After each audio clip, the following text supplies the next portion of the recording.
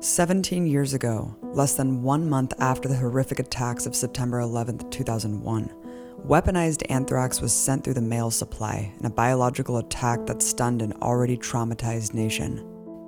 The first American died from anthrax infection on October 5, 2001.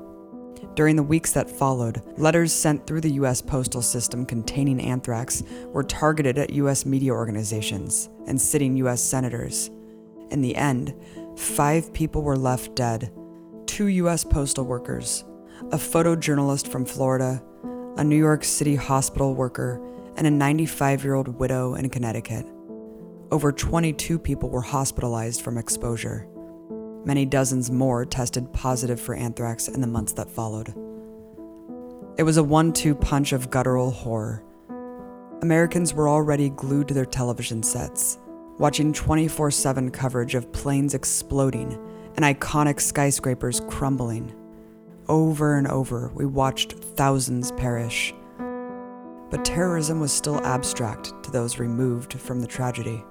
The anthrax attacks changed that, localizing the fear of terrorism to everyone, even your grandma living in the suburbs of Connecticut.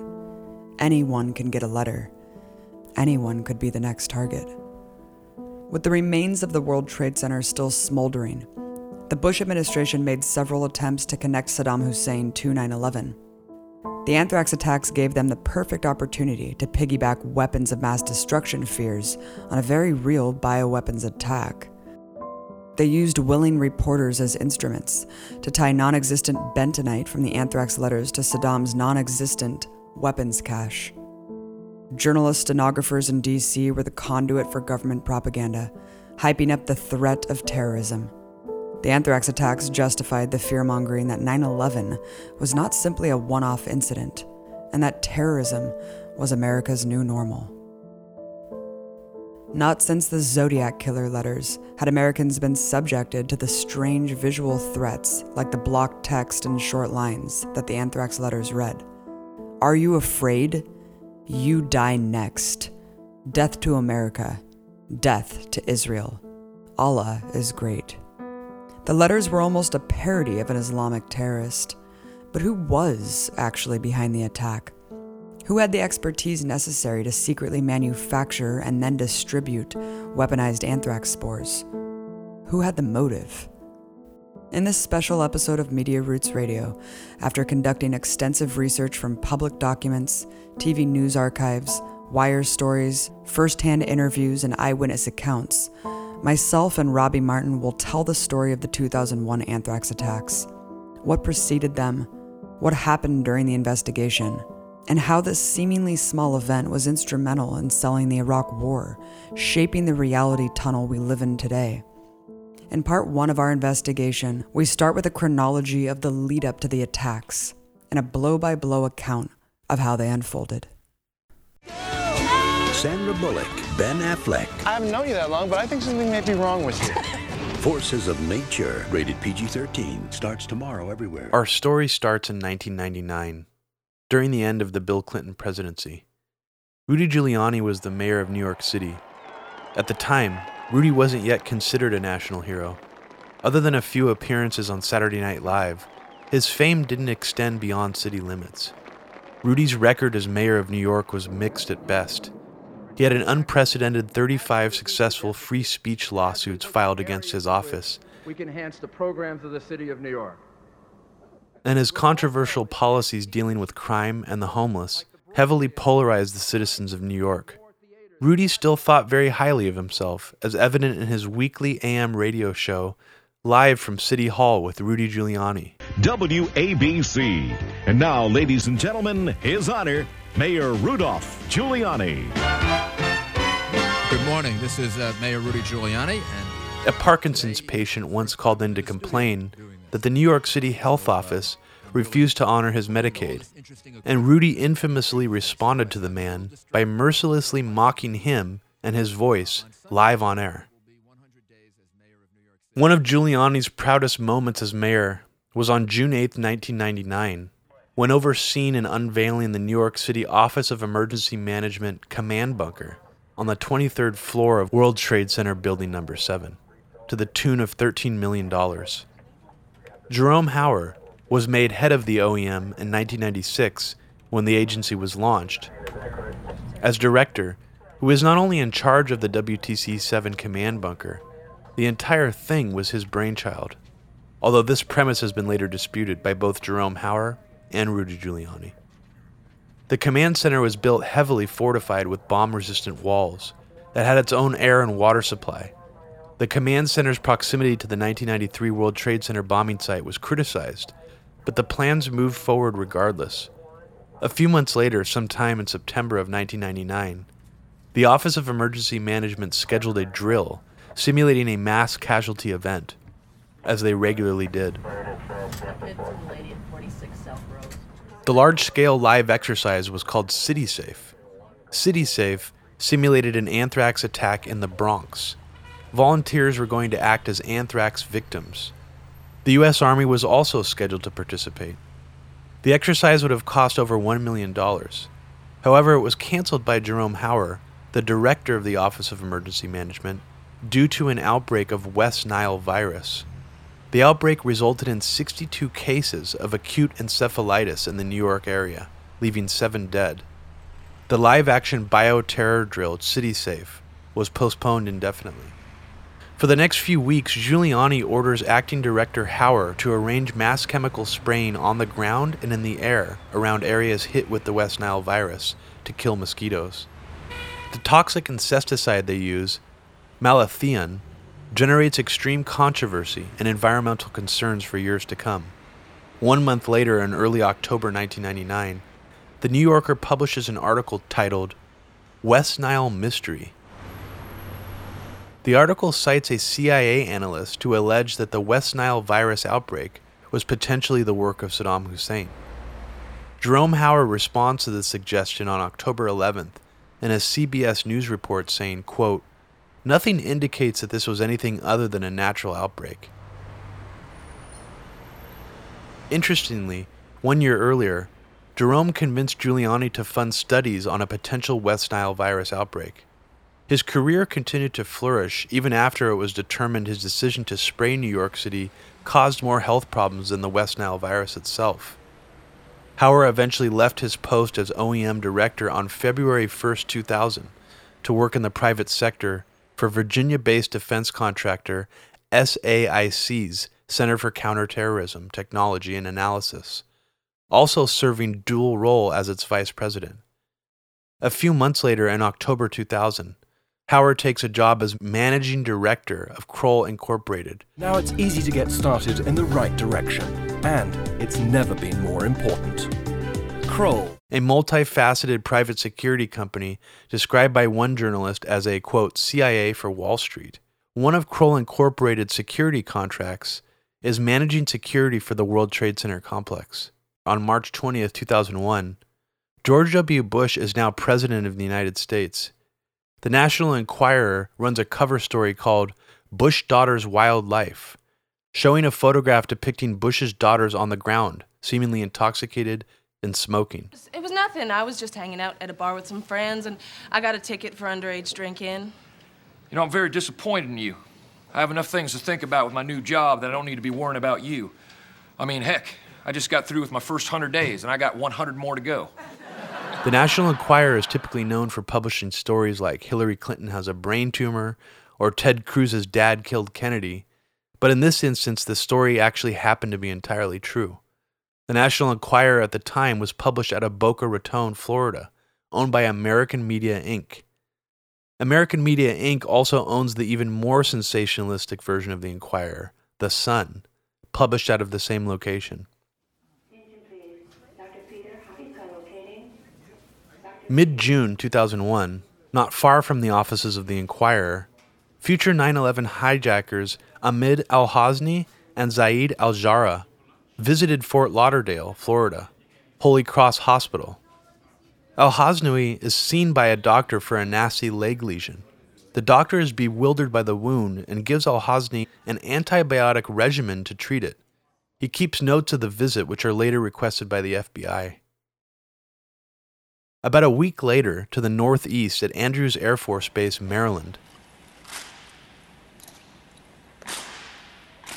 Several former U.S. government officials, including former CIA Director James Woolsey, former New York Office of Emergency Management Director Jerome Hauer, and 4 U.S. journalists, Judith Miller of the New York Times, Lester Reingold of NPR, Mary Walsh from CBS News, and Jim Miklaszewski, former chief Pentagon correspondent for NBC News, all participated in an elaborate bioterror attack simulation called Dark Winter, which included dozens of actors and observers being professionally filmed for fake news broadcasts. On day 6 of the smallpox epidemic, the White House confirmed that federal government officials and military personnel are being vaccinated. Jointly put out by the Center for Civilian Biodefense Strategies and the Center for Strategic and International Studies, the drill simulated a bioterror attack in the form of aerosolized smallpox targeting Oklahoma City. In the simulation, the smallpox turned into a pandemic, killing millions. We don't have sufficient stockpiles for the people in Oklahoma, Georgia, or Pennsylvania, much less for the entire United States population. Well, that certainly doesn't sound encouraging. What do you mean exactly? Angie, it means it could be a very dark winter for America. Sobering. Thank you very much for joining us, Dr. Kavlik. The culprit of the attack in this imaginary scenario was bin Laden's al-Qaeda network. One of the very last lines of the scripted drill is a fake news broadcast reporting, quote, "There is a very high probability that this attack was conducted by either state or a state-sponsored international terrorist organization," end quote, and that, quote, "a prominent Iraqi defector is claiming that Iraq arranged the bioweapons attack on the U.S. through intermediaries," end quote. This drill is later said to have been extremely influential in the thinking of several key officials like Scooter Libby and Dick Cheney. The Dark Winter operation was carried out over 2 days, from June 22nd to June 23rd, 2001. Fast forward to August 16th, 2001. In Minnesota, FBI agent Harry Sammet takes a man named Zacarias Moussaoui into custody. Earlier that day, they were contacted by a flight instructor of Pan Am International Flight Academy because of Moussaoui's suspicious behavior. Moussaoui wanted to learn only how to take off, not to land. When Sammet and other FBI agents examined Moussaoui's belongings, they became alarmed that he might have terrorist intentions. His belongings included a laptop, 2 knives, flight manuals for Boeing 747 aircraft, a flight simulator computer program, and a computer disk with information about crop dusting. Over the next 10 days, FBI agents, including Sammet and Colleen Rowley, sent 70 emails requesting access to search Moussaoui's room and laptop. Later, on August 28, 2001, the head FBI office responded to the Minnesota branch's request. FBI's National Security Law Unit head, Marion Bowman, nicknamed Spike Bowman, delivered the bad news to Rowley. Their request for a warrant was rejected. According to statements later made by Sammet and Rowley, they believe if Moussaoui's belongings had been searched prior to 9/11, the entire plot could have possibly been unraveled. 3 months after participating in Operation Dark Winter, on September 4, 2001, New York Times reporter Judith Miller co-authors an article on Pentagon plans to develop a more potent version of weaponized anthrax, titled, U.S. Germ Warfare Research Pushes Treaty Limits. Well, New York Times reporter Judith Miller has been covering the Islamic world for almost 20 years, and she provided NBC News with some insight. Judith Miller's main journalistic beat during this period was covering the very secretive U.S. bioweapons program. Back in Minnesota, on September 10, 2001, Harry Sammet resorts to reporting a potential hijacking to the FAA in an attempt to get a warrant against Moussaoui. Inspector with the Federal Aviation Administration at Flight. In an email, he pleads, "I am so desperate to get into his computer. I'll take anything." It's the very early morning hours of September 11, 2001, and FEMA teams had already moved equipment into downtown Manhattan the night before to prepare for another bioterror anthrax drill put on by Giuliani's Office of Emergency Management, called Tripod 2. The next day, on September 12th, Pier 92 was going to have a drill. It had hundreds of people here, from FEMA, from the federal government, from the state, from the State Emergency Management Office, and they were getting ready for a drill for biochemical attack. So that was going to be the place they were going to have the drill. The equipment was already there. It was scheduled for the 12th, but the horrifying events that took place next put Tripod 2 on hold indefinitely. At 8:46 a.m., Flight 11 hits the North Tower of the World Trade Center in Manhattan.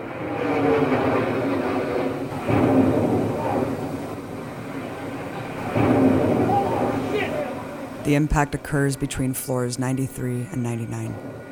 About 15 minutes later, at 9:03 a.m., Flight 175 crashes into the South Tower of the World Trade Center, striking between floors 77 and 85. What's the jet doing? Holy fuck! Oh my God! Oh my God! Jesus fucking Christ! 30 minutes later, at 9:37 a.m., in Arlington, Virginia, American Airlines Flight 77 hits the Pentagon. Back in Manhattan, only 1 hour after being hit by a plane, at 9:59 a.m., the South Tower collapses.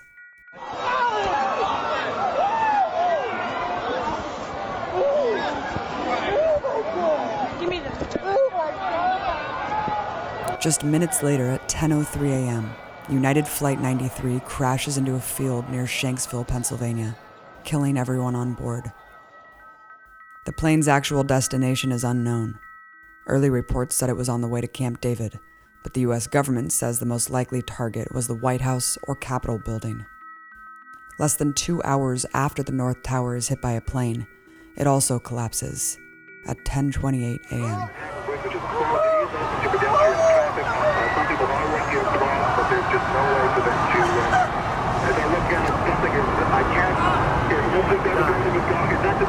Jerome Hauer was not in his office in the World Trade Center that day. This gave him the opportunity to appear on TV as a so-called terrorism expert to provide context for the attacks as they were unfolding. At 1 p.m., Hauer appears in the CBS studio with Dan Rather. Is it possible that just a plane crash could have collapsed these buildings, or would it have required the sort of prior positioning of other explosives in the building? What do you think? No, my sense is that just one, the velocity of the plane and the fact that you have a plane filled with fuel hitting that building that burned, the velocity of the plane certainly had an impact on the structure itself. And then the fact that it burned and you had that intense heat probably weakened the structure as well. And I think it was simply the planes hitting the buildings and causing the collapse. 2 hours later, around 3 p.m., Hauer appears on ABC with Peter Jennings. Hauer explains why city government officials, including Rudy Giuliani, abandoned the WTC-7 emergency command bunker during the middle of an ongoing emergency. Office of Emergency Management Office, that bunker, it's a pretty elegant bunker, and nor is it underground. It was second and third floors, right. I think. That's out of operation at the moment. Yeah, my understanding That's something you never planned for. Yeah, well, in fact, we did. The alternate was to go to police headquarters or to another location. Do you know what has happened to it today? Do you know precisely what's happened to it? I talked to some folks down there, and my understanding is that I've heard some reports that they're concerned about the structural stability of the building, but I have not been able to confirm that. But as part of our plan, there were backups. You always have backups in your planning. On the same program, about 20 minutes later, a panelist asks what the U.S. government knew prior to 9/11. All of the discussions we've had raised the question to me, and I know Jerry's been more fully briefed on these national security agencies matters than any of us have. How many of these attacks have we known about, and have any of them been on this scale? That's difficult to answer, John, because a lot of that material is classified. A lot of that is kept classified, but there clearly are a number of threats that occur in this country almost on a daily basis. With the OEM command center in WTC-7 completely empty, at 5:51 p.m., the entire WTC-7 building collapses. Around 9 p.m. in Washington, D.C., Dick Cheney's staff is alerted to start taking Cipro injections to prevent anthrax by former NY City Office of Emergency Management head and current Kroll Inc. director Jerome Hauer. It is still unknown exactly who in the Bush administration, or on Cheney's staff, started taking Cipro, or for how long they continued to take it. At 10 p.m. in Florida, Mike Irish, editor-in-chief for The Sun, wakes up to an alarming phone call from the FBI. They want to speak with his wife, Gloria Irish, a real estate agent. They ask her if she rented an apartment to two men in Florida, Marwan al-Shahi and Hamza al-Ghamdi, two of the hijackers who died in the 9/11 attacks. She tells the FBI she recognizes the names and schedules a follow-up interview with the FBI. The next morning, September 12th, Americans are in a deep state of shock. A neoconservative think tank called the Project for a New American Century, or PNAC, founded by Bill Kristol and Robert Kagan, already had 17 members planted in top positions of the George W. Bush cabinet. The think tank would come to serve as a propaganda mechanism to out-hawk the Bush administration itself. On an obscure AM radio program out of D.C., hosted by Milt Rosenberg, two PNAC members, Don Kagan and his son Fred, egg on a U.S. military invasion of Afghanistan, Iraq, and even Palestine as a retaliation for 9/11. Furthermore, where they're located. We know that they have extensive bases in Palestine and Palestinian area. We have to take the war to these people. I think we should hit them immediately. There's no reason to wait. How? Air power? No, I would prefer to see ground forces go into Palestine and hunt out Hezbollah. I would like to see Delta Force raids. I would like to see the full panoply of covert operations, but I would also like to see American ground forces deployed into Palestine. Don Kagan ends the interview by asking, what would have happened if they had anthrax on that plane? I'm sure in 3-4 days, everybody, in spite of what happened in New York and Washington, everybody will go back to where we were before and think, okay, that was a one-shot, that's over. But what would have happened if instead of just having a lot of jet fuel on those planes, they had anthrax bacilli? Our question is, how can we stop them from being able to do that? There is no way. Back in New York City, another PNAC member, former CIA Director James Woolsey, appears on NBC with Peter Jennings. He directly fingers Iraq for being responsible for 9/11. For the second time today, we have a chance to talk to the former CIA Director James Woolsey. What have you learned, and what conclusions, if any, are you coming to this evening? The prime candidate there would have to be, not proven, but would have to be Iraq, I believe. But you have mentioned in this conversation alone 3 times, and I think you mentioned it yesterday, Iraq. Why do you keep bringing up Iraq? Because I think there has started to be some rethinking of the World Trade Center operation of 1993. It may turn out that Saddam made a second, and this time successful, try at what he failed to bring off in 1993. Okie dokie. I want you to explain it, because every time you say something on television these days, people are either sometimes inclined to believe it immediately. The next morning on September 13th, back in D.C., Giuliani, now seen as a heroic figure for his performance on 9/11, speaks to President Bush on a live phone call from the Oval Office. We're taking direction from you, and we're following your example. You've done a terrific job, Mr. President. Well, thanks, Rudy, and thanks, George. My mindset is this. One, I'm weep and mourn with America, but make no mistake about it, my resolve is steady and strong about winning this war that has been declared on America. It's a new kind of war. 6 days later, on September 19th, 2001, influential neocon Richard Pearl, PNAC member and advisor to George W. Bush, and member of the Office of Special Planning in the Pentagon, goes on CNN to say conventional means to stop future attacks won't be effective. In any case, we mustn't fight the last war over again. The next attack will not be of the same nature as this one. It will be entirely different. If we close airports because of what happened a few days ago, we'll discover that isn't effective, because something else will, another route will be chosen. What is the most dangerous route to think about now? Well, I think we have to worry about the use of biological and chemical weapons against water supplies. The next day, on September 20th, 2001, President Bush gets a visit from UK Prime Minister Tony Blair and speaks to the press outlining the importance of America's commitment to a drawn-out war on terror. Missing was the rhetoric of weapons of mass destruction that would later become a household term. Initially, the Bush administration's rhetoric about future terrorism contained no such language. That same day, Bush appoints Tom Ridge head of a brand new government agency designed to prevent terrorism, called the Department of Homeland Security.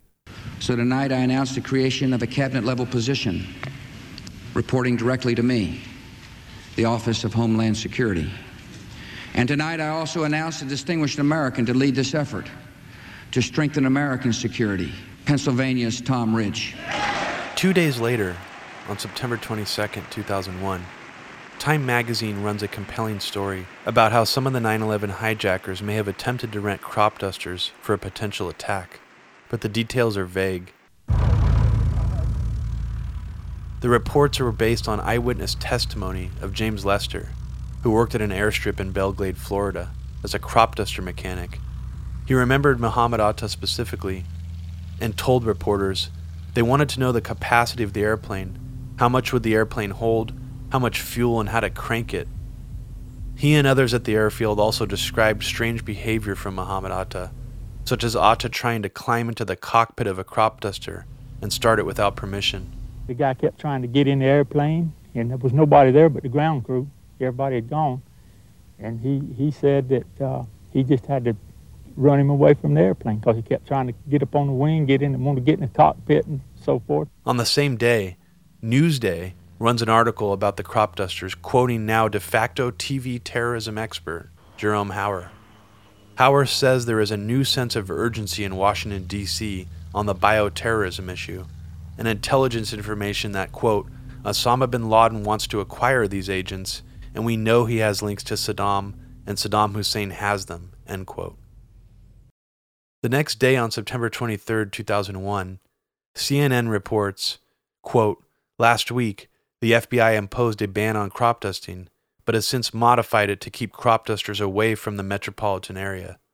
On September 24, 2001, ABC and AP start running similar reports, this time with more detail, including claims the hijackers may have intended to disperse anthrax with the crop dusters. Things like anthrax spores are easily transported, easily put into a solution that could be dispensed out of a crop duster. The article insinuates that 9/11 was not an isolated event, and there could be more attacks coming via different means. Even though the behavior of Muhammad Atta at the airfield was almost cartoonishly unbelievable, in 2002, an even more ridiculous story comes out involving Atta trying to get a USDA government loan for crop dusters, seemingly confirming these early reports. Regardless of the fact that the 9/11 attacks did not actually include chemical or biological weapons, fears of bioterrorism started ramping up in the US and in Europe. The next day, on September 25, 2001, local news channels report on terrified Americans stocking up on gas masks and guns. Sold at least 4,000 gas masks. We're down to our last 20. They're afraid of chemical warfare. They're afraid of, there's a suspicion of anthrax in the air. That same evening on ABC, they show footage of health professionals, U.S. military and emergency crews preparing for a future anthrax or smallpox attack.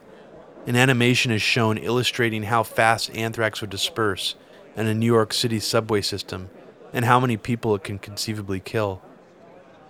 The reason it's considered to be a potentially dangerous or potential weapon for biowarfare or bioterrorism is because it's very easy to grow. On the morning of September 26, 2001, the Washington Times publishes an article by Bill Gertz titled, quote, Bin Laden Terror Group Tries to Acquire Chemical Weapons, end quote. The article begins by alleging that Al-Qaeda was trying to acquire sarin nerve gas and anthrax. Quote, intelligence officials say classified analysis of the types of chemicals and toxins sought by Al-Qaeda indicate the group probably is trying to produce the nerve agent sarin, or biological weapons made up of anthrax spores. Larry Johnson, a former State Department counterterrorism official, is also quoted as saying that bin Laden's group had a relationship with the Russian mafia, speculating this as a means as to how Al-Qaeda could acquire such weapons. Fears of terrorism and terrorist attacks weren't just dominating the U.S. narrative, but the UK narrative as well. That same day, a major drill went underway in England involving a mock bioterror attack. That evening, the BBC runs a program showing footage of the drill, with participants wearing hazmat suits. Dr. David Claridge, a UK intelligence analyst, tries to tamp down the hysteria it might generate.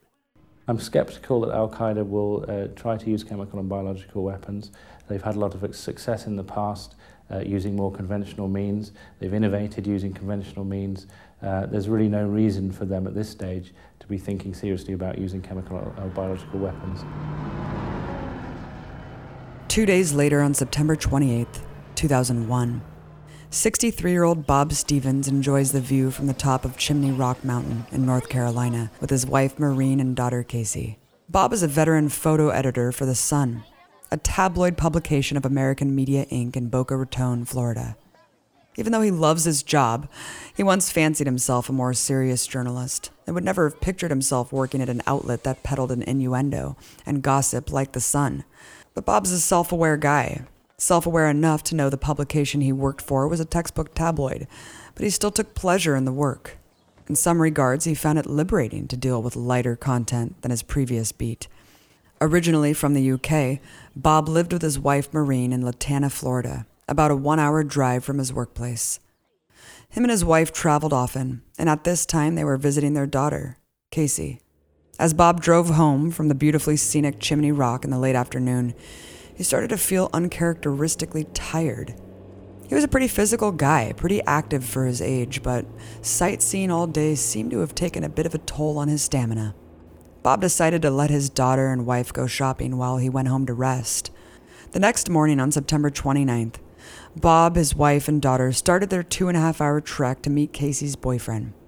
Halfway through the drive, Bob began to shiver and shake. His face appeared bright red. Casey got spooked by her dad's appearance enough to try to take him back home, but he refused. Bob was stubborn. When they arrived at their destination, Casey's boyfriend opened the front door, immediately shocked by how sick Bob looked. After a quick introduction, offered him an empty bed to rest on. But Bob was getting more weak and feverish by the minute. They had had lunch plans together, but he urged his family to go on without him. When they returned a couple hours later, they demanded Bob go to an emergency room, but again he refused, convinced he had just gotten a mild bug from traveling. After another day of Bob pressing on through family outings, he's relieved for their journey to be over. On October 1st, 2001, Bob wakes up claiming he's feeling better, but he's running a temperature of 101. Oddly enough, his wife registers 102. So she reassures herself maybe they both got the same bug. They decide to take that 2-hour trek back home. Maureen watches Bob closely through the drive, making sure he's hydrated.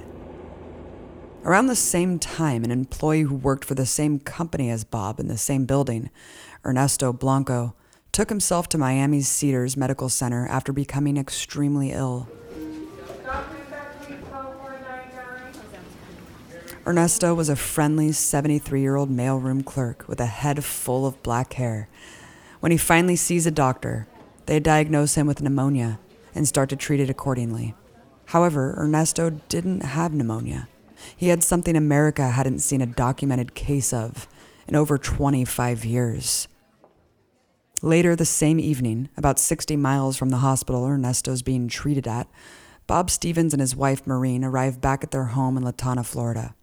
Bob goes to bed early, around 8 p.m. Maureen awakens at 1 a.m. the next morning, October 2nd, 2001, to the sound of Bob violently vomiting in the master bathroom. She finds him kneeling near the toilet, fully dressed, even though she saw him go to bed in his pajamas. She tries to ask Bob questions about his unusual behavior and becomes extremely alarmed when his responses are incoherent and slurred. She decides he needs medical attention immediately. Maureen quickly throws on some clothes, carries Bob in the car, and drives furiously towards the nearest hospital. She pulls up to the JFK Medical Center emergency room in Atlantis, Florida, at around 2 a.m. Bob is quickly admitted after presenting disorientation, a high fever, and vomiting, unable to speak. At around 5 a.m., with Bob in a stable condition, the doctors tell Maureen go home. They think he just has a treatable case of meningitis. When Maureen returns at 8 a.m., just 3 hours later, to her horror, Bob is in a coma with a breathing tube. He suffered a seizure in the middle of the night. Maureen waits desperately for the doctors to give her some good news. At 8:30 a.m., infectious diseases specialist Dr. Larry Bush gets a call from the ICU.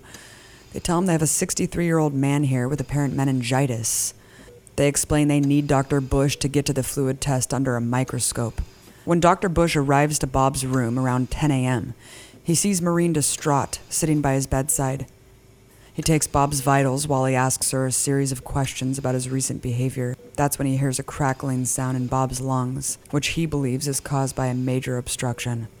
Dr. Bush becomes more concerned when he realizes what he's looking at is not meningitis at all, but something much more rare. The bacteria has a characteristic rod shape to it, something that he's only seen in medical textbooks before.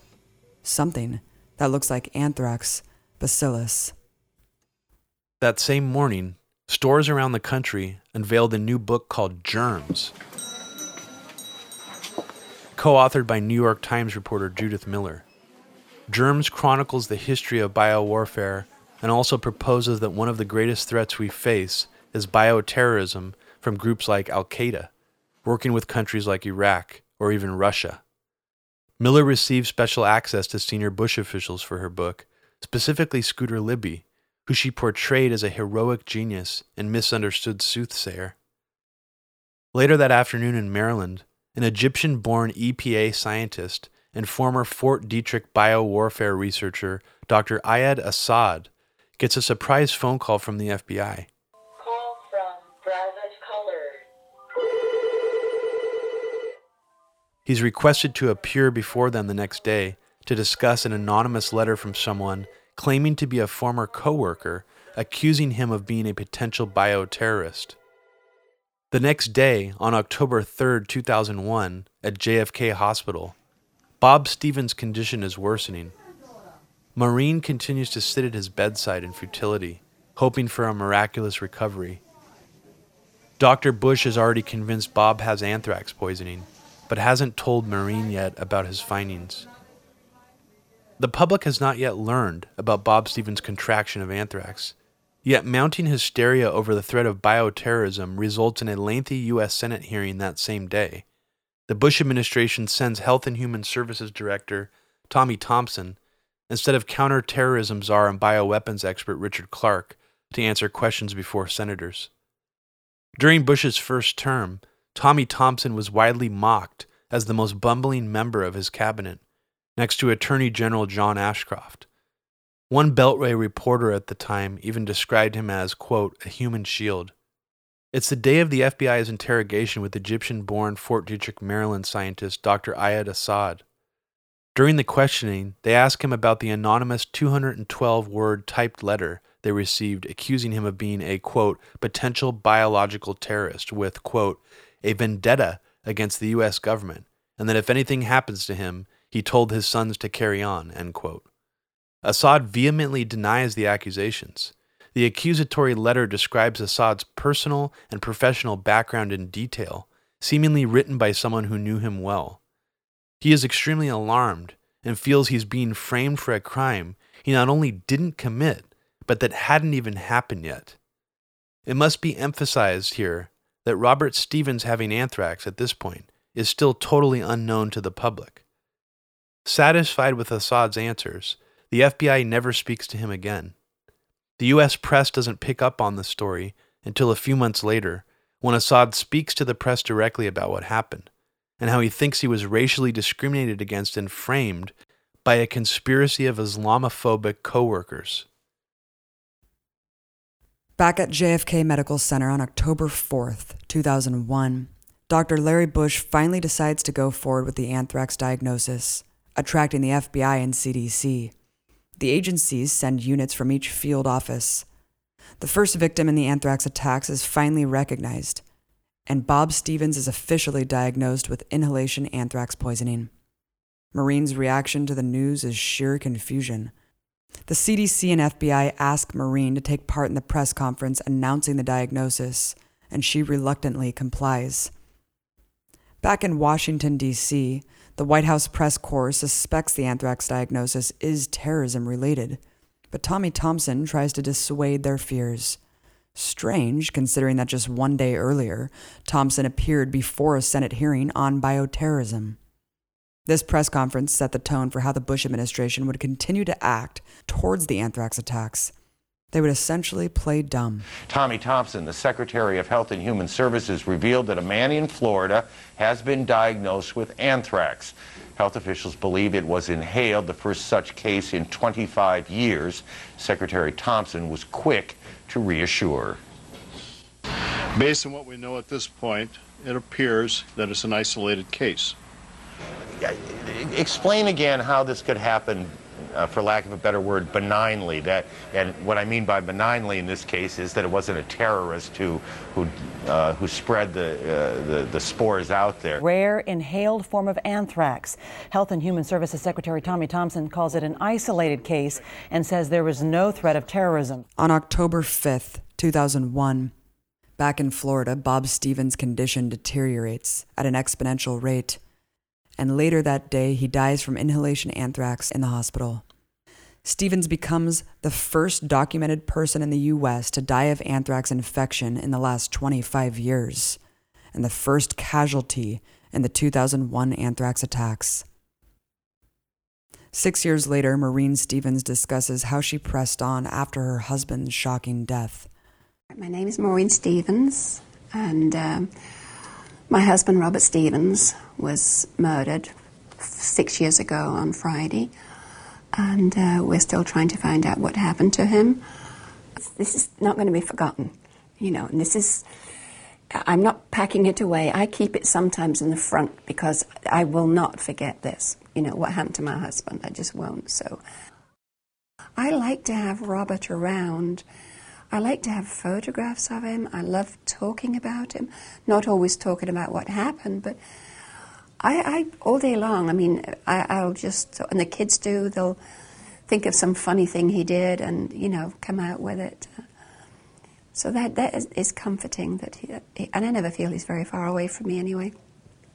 In a continuing contrast to the Bush administration's rush for attribution of the 9/11 attacks, Health and Human Services Director Tommy Thompson tells the press that Stevens' death is an isolated case, and that he may have contracted anthrax from livestock while visiting a farm, even though Stevens had done no such thing. Thompson also stresses the death is not terrorism-related, and that there's no criminal investigation ensuing. Regardless, U.S. government agencies start consulting with the U.S. military's Fort Detrick, Maryland Bioweapons Labs experts to identify the anthrax spores.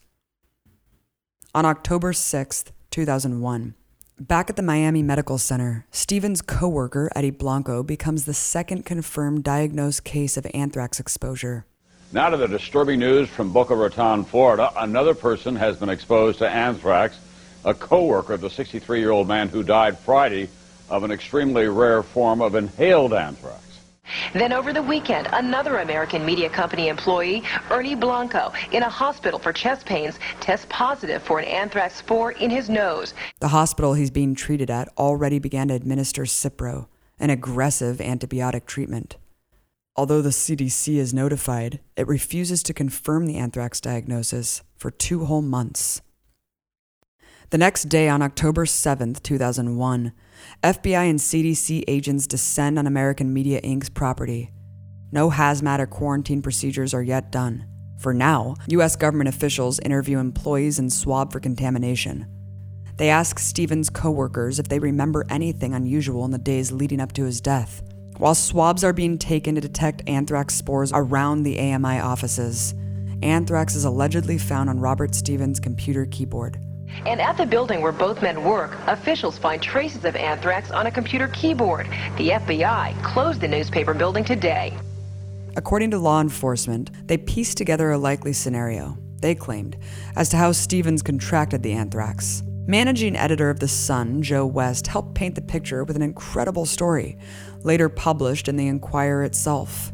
He says a letter arrived 3 weeks earlier to the office, with "Please forward to Jennifer Lopez" written on the envelope. Before he even saw the writing, he found the letter suspicious because it felt bulky. When Joe picked it up out of the pile, he could feel a cylindrical object inside of it. He told himself, "Don't open this," and threw it in the trash. Recently hired news assistant Bobby Bender was nearby and noticed the odd letter. As his daughter happened to be a huge J-Lo fan, he asked if he could open it. Joe obliged. As Bobby opened the letter, he describes a cigar tube fell out of it that contained a real cigar. It was accompanied by an empty tin of chewing tobacco, a small empty detergent carton, and a stalker-like handwritten sexually provocative fan letter to Jennifer Lopez. Joe decided at that point he had more important things to do, so he let Bobby amuse himself with the contents.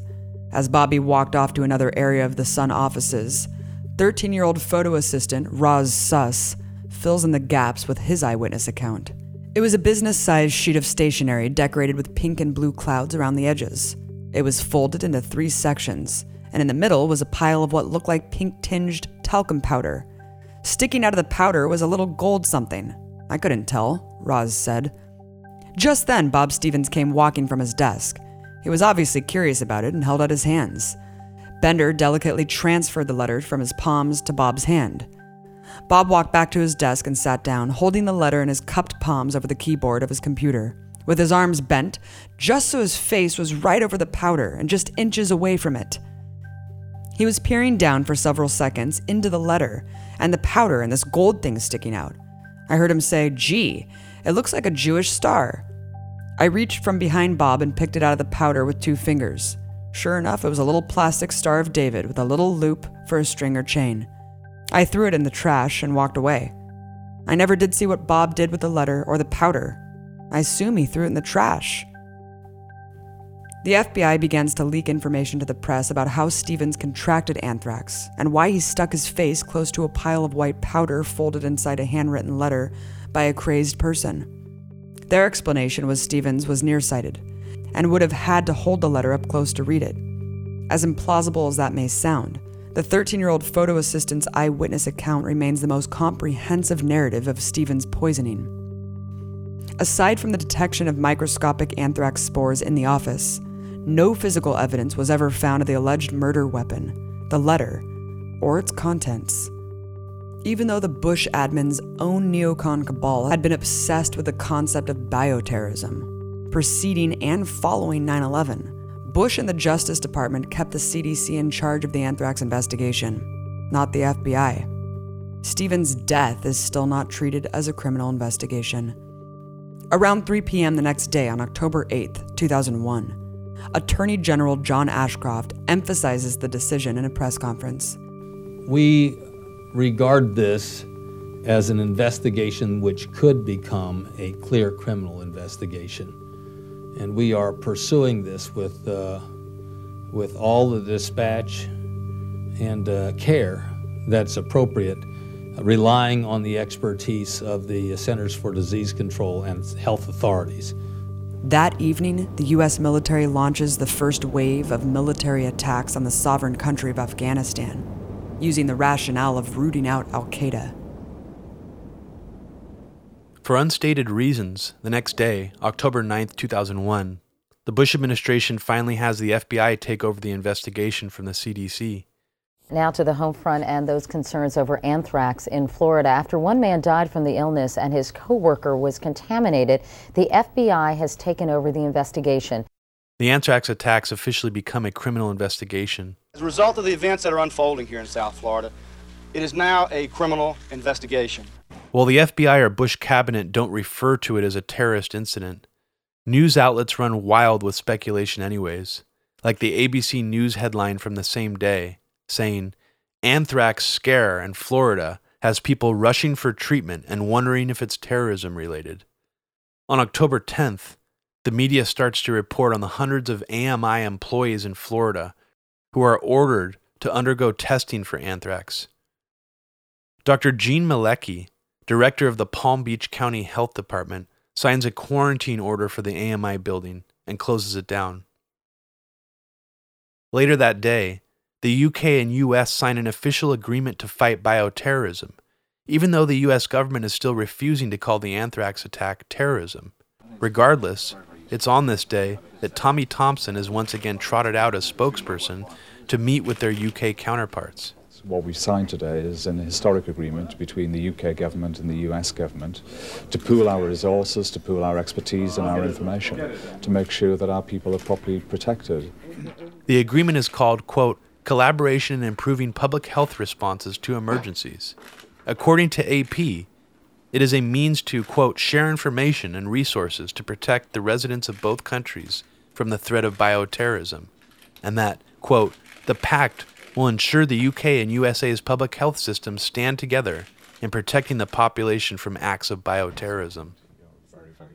That evening, CNN reports on the ongoing anthrax investigation at the AMI building in Florida. Preliminary results show there are no more traces of anthrax at the American Media Building in Boca Raton, Florida. As you now know, one man there died last week. The bacteria reportedly found on his computer keyboard. Early the next morning of October 11th, a third employee of the AMI company tests positive for anthrax infection and is sent to the hospital for treatment. So far, the victims have all been people who worked in the same office building in Boca Raton, Florida. At this point in time, the anthrax attacks appeared to be an isolated incident with a single crime scene. Later that evening, George W. Bush speaks from the White House about the threat of bioterrorism for the first time. Contextualized around the story of the 9/11 hijackers attempting to rent crop dusters. You may remember recently there was a lot of discussion about crop dusters. We received knowledge that perhaps an Al-Qaeda operative was prepared to use a crop duster to spray a biological weapon or a chemical weapon on American people. And so we responded. We contacted every crop dust location, airports from which crop dusters leave. Now, the American people have got to go about their business. We cannot let the terrorists achieve the objective of frightening our nation to the point where we don't conduct business, where people don't shop. That's their intention. It's the first time Bush says weapons of mass destruction in a speech. With news about anthrax in Florida dominating headlines for a week, it was clear at this point Bush's use of the phrase weapons of mass destruction was just a metonym for anthrax. On the surface, Bush may have seemed like a bumbling fool, but his neoconservative writers and policymakers were clever. Utilizing this talking point, weapons of mass destruction, as a metonym for anthrax was a neoconservative no-brainer. Members of the Beltway press were already very aware of the neoconservative hawks urging Bush to invade Iraq, only 1 month after 9/11. You mentioned Iraq. There's no question that the leader of Iraq is an evil man. After all, he gassed his own people. We know he's been developing weapons of mass destruction. And I think it's in his advantage to allow inspectors back in his country to make sure that he's conforming to the agreement he made after he was soundly trounced in the Gulf War. And so we're watching him very carefully. We're watching him carefully. Your follow-up, please. Alarmingly, the Bush administration pivoted from crop dusters and anthrax to weapons of mass destruction to Iraq and Saddam Hussein. October 12th, 2001. Sometime in the afternoon, an innocuous letter addressed to Tom Brokaw is delivered to NBC at the 30 Rock building in New York City. It was opened by a staffer who discovered a fine-grained talcum-like powder accompanied by a letter that read, 9/11/01, this is next. Take penicillin now. Death to America. Death to Israel. Allah is great. Before the FBI releases the results, an NBC employee who came into contact with the letter tests positive for anthrax poisoning. Across town that same day, New York Times reporter Judith Miller opens another letter addressed to her at her office. The letter contains white powder, which she believed to be anthrax. But after FBI testing, it was proven to be inert and not anthrax. Whoever mailed this letter, however, was aware that real anthrax letters had already been sent in the mail, as the NBC letter arrived that same day. In Ames, Iowa, the university receives a call from the FBI, demanding they destroy their entire Ames strain anthrax database. They comply. Bioweapons expert Francis Boyle believes he knows who ordered the destruction of the samples and thinks it was done to cover up the crime. Clearly, for the FBI to have authorized this was obstruction of justice, a federal crime, said Boyle. That collection should have been preserved and protected as evidence. That's the DNA, the fingerprints right there. Shortly before the destruction of the samples, Boyle reached out to a terrorism expert he knew in the FBI, Marion Spike Bowman. He wanted to offer his expertise. Boyle told Bowman the only people who would have had the capability to carry out the attacks were individuals working on a U.S. government anthrax program with access to a high-level biosafety lab. Boyle gave Bowman a full list of names of scientists, contractors, and labs conducting anthrax work for the U.S. government and military. Soon after I informed Bowman of this information, the FBI authorized the destruction of the Ames cultural anthrax database, the professor said. The Ames strain turned out to be the same strain as the spores used in the attacks. Boyle directly fingers FBI agent Spike Bowman as the man who he believes is responsible for ordering the destruction of the anthrax database. But the FBI and University of Iowa officially claimed the database was destroyed as a precaution, so no other terrorists could use it for future attacks. That evening back in New York, Tom Brokaw soberly reports that the person at NBC who contracted anthrax was one of his own staffers. America strikes back. Anthrax. Another infection. This time at NBC News in Rockefeller Plaza. Good evening. Tonight we find ourselves in the unusual and unhappy position of reporting on one of our beloved colleagues, a member of my personal staff who has contracted a cutaneous anthrax infection.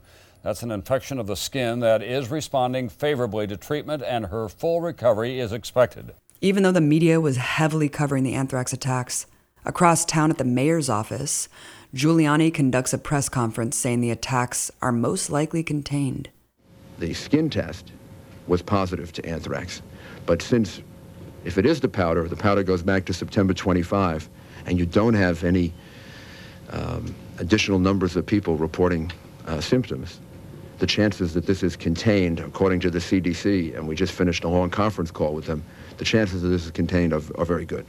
Apparently, his grandstanding after 9/11 was just the beginning, as this would become the first of dozens of press conferences he would conduct, acting as if he was the authority, not the governor or the FBI.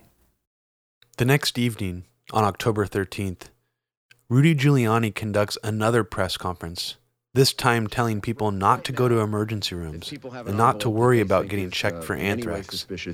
Just call 911. Across town, NBC continues to cover the anthrax attacks, as their offices were a direct target. Welcome back, everybody. It certainly has been a tough day and days for all of us at NBC News because, of course, the press conference that announced yesterday that an NBC News staff member actually had been tested positive for anthrax.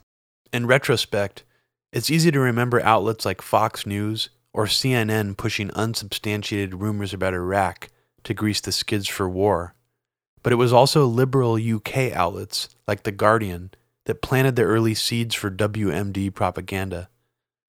On the morning of October 14th, 2001, an article appeared in The Guardian stating, "American investigators probing anthrax outbreaks in Florida and New York believe they have all the hallmarks of a terrorist attack and have named Iraq as prime suspect as the source of the deadly spores. Their inquiries are adding to what U.S. hawks say is a growing mass of evidence that Saddam Hussein was involved, possibly indirectly, with the September 11th hijackers. If investigators' fears are confirmed, and skeptics fear American hawks could be publicizing the claim to press their case for strikes against Iraq, the pressure now building among senior Pentagon and White House officials in Washington for an attack may become irresistible." The article relies on whispers of American investigators without actually naming them, and serves as a shameful example of the wholesale lies and dangerous disinformation reporters repeated that ultimately resulted in the devastating Iraq War. Later that day, in D.C., an unknown female postal worker at a Brentwood postal facility discovers an envelope filled with white powder in the vicinity of several other people. The incident is reported to management, but the actual letter later vanishes. Fellow employees are understandably apprehensive about news of anthrax-laced letters and await to hear further word from their superiors. At the time, postal workers in the D.C. area are still not warned to seek Cipro or other antibiotic preventative measures for anthrax. The same day, the FBI finally makes public their knowledge about Sun editor Mike Irish's wife, Gloria, renting a Florida apartment to two of the 9/11 hijackers. When the FBI originally questioned Gloria, the anthrax attacks hadn't even happened yet, but still, the bizarre link of Gloria's husband, Mike, being a longtime office mate of Robert Stevens, the first anthrax victim, is written off by the FBI as nothing more than a strange coincidence. The next morning, on October 15th, 2001, another anthrax letter arrives in Washington, D.C. At 10:30 a.m., a staffer working for Senator Tom Daschle opens a suspicious-looking letter that has the return address of 4th grade Greendale School, Franklin Park, New Jersey. The envelope contains fine-grain white powder that appears to float when opened. It's accompanied by a letter that says, "You cannot stop us. We have this anthrax. You die now. Are you afraid? Death to America, death to Israel. Allah is great." A few hours later, Senate Majority Leader Tom Daschle, accompanied by Capitol Police, stages an impromptu press conference at the Capitol, telling reporters an anthrax-laced letter was delivered to his office. I can't assess the risk level. I think, as the President has said on many occasions, we have to be alert. We have to recognize that the risk is higher than it was a few weeks ago, but we have to live our lives. We have to conduct our business here in the Congress and across this country, and we intend to do that. Lieutenant Dan Nichols explains that a field test was conducted, meaning the test was done on site, which proved the presence of anthrax. The FBI and CDC get involved immediately and treat the Capitol grounds as a crime scene. Yeah, I just talked to Leader Daschle. His office received a letter, and it had anthrax in it. The letter was field tested, and there may be some possible link. We have no hard data yet, but it's clear that Mr. bin Laden is a man who's an evil man. In a featured article that morning, a writer for the Wall Street Journal states of the anthrax mailings, with no evidence whatsoever, that several circumstantial links to Osama bin Laden and his al-Qaeda network are already known, and that bin Laden couldn't have been doing all of this in Afghan caves. The leading supplier suspect has to be Iraq. While subtle at first, these whispers continued throughout the press that somehow Saddam Hussein's government in Iraq was behind the anthrax attacks. That day, questions about Gloria Irish's connection to 9/11 and the anthrax attacks were also raised by the U.S. press. The Washington Post runs the article, "Sun Editor's Wife Found Rentals for Two Hijackers" by Jason Blum. In it, FBI spokesperson Judy Orihuela reiterates that her renting an apartment to the hijackers and her husband's employment at the AMI building is just a coincidence right now, and I'm sure there will be some sort of follow-up. While the FBI only questioned Gloria about this, the Washington Post found another connection involving her husband. Mike Irish, who, records show, is a licensed airplane pilot, several years ago was a member of the Civil Air Patrol based at a small plane airport in Lantana, just north of Delray Beach, an official there said. One of the hijackers, Mohammed Atta, reportedly rented a plane at that airport to practice flying for 3 days in August. Robert Stevens, 63, the Sun photo editor who died of anthrax October 5th, also lives in Lantana. But there is no indication whether Irish or Stevens ever crossed paths with Atta. Unbeknownst to the American public, That same day, George Bush himself pressures Robert Mueller of the FBI to find a link between the anthrax mailings and Al-Qaeda, or other Middle Eastern groups.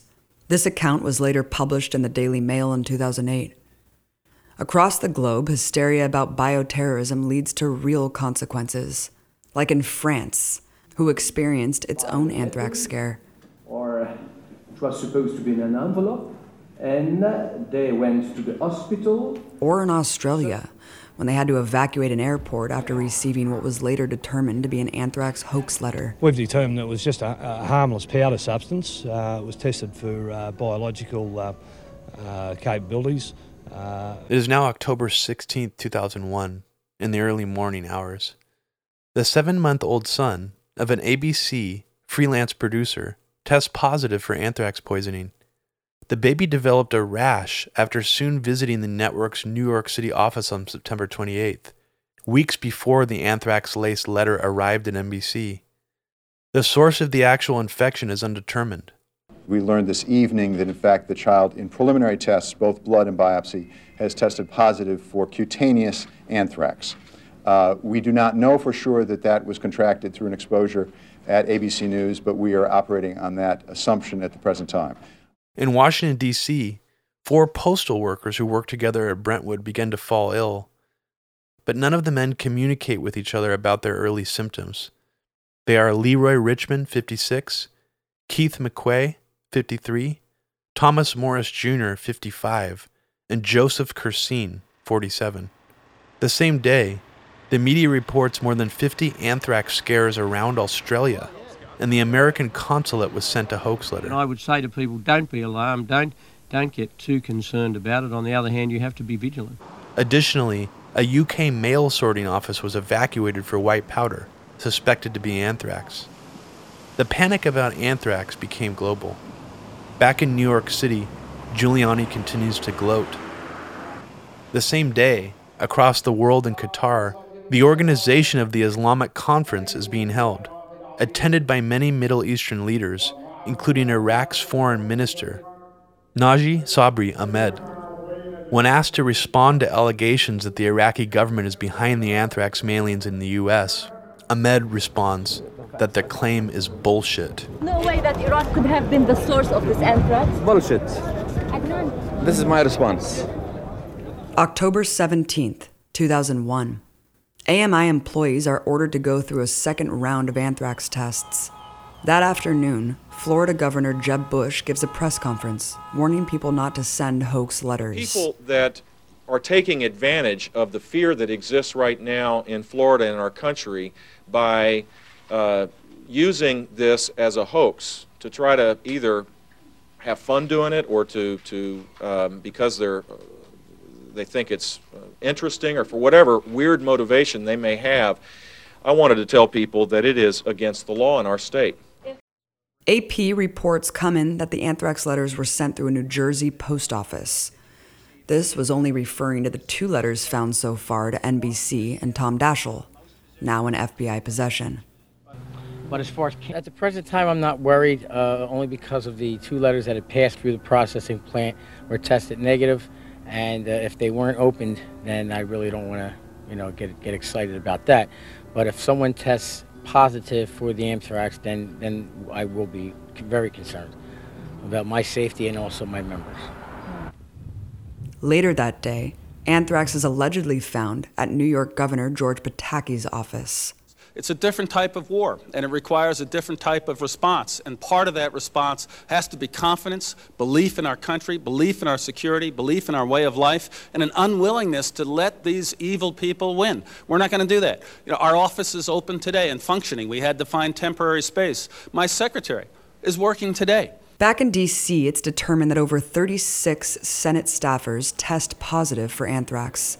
3 staffers of Russ Feingold and 31 of Tom Daschle's. Capitol employees also test positive. There are over 20 individuals in the staff that have the anthrax within their system that tested preliminarily positive. We have provided, at the present time, 1,200 bottles of Cipro. This is a very serious attempt at anthrax poisoning. In all of the individuals. Besides having adjoining offices, Daschle and Feingold shared something else in common. Both men were standing in the way of the USA Patriot Act from quickly passing in the Senate. Feingold was a staunch civil libertarian, and the Patriot Act offended his core sensibilities, whereas Daschle was more centrist and was merely trying to put the brakes on it so Congress actually had time to debate the bill. Together with Leahy, Daschle was embroiled in sometimes heated discussions with Dick Cheney and Attorney General John Ashcroft about the legislation. The White House and Justice Department were pressuring Leahy and Daschle for it to pass, with essentially no debate. All of those who have had this positive nasal swab have been on antibiotics now for some time, and the good news is that everyone will be okay. While tensions mount in the U.S., that same day another anthrax scare happens thousands of miles away. The AP reports, an anthrax scare in Israel on Wednesday prompted the evacuation of its parliament building, the Knesset.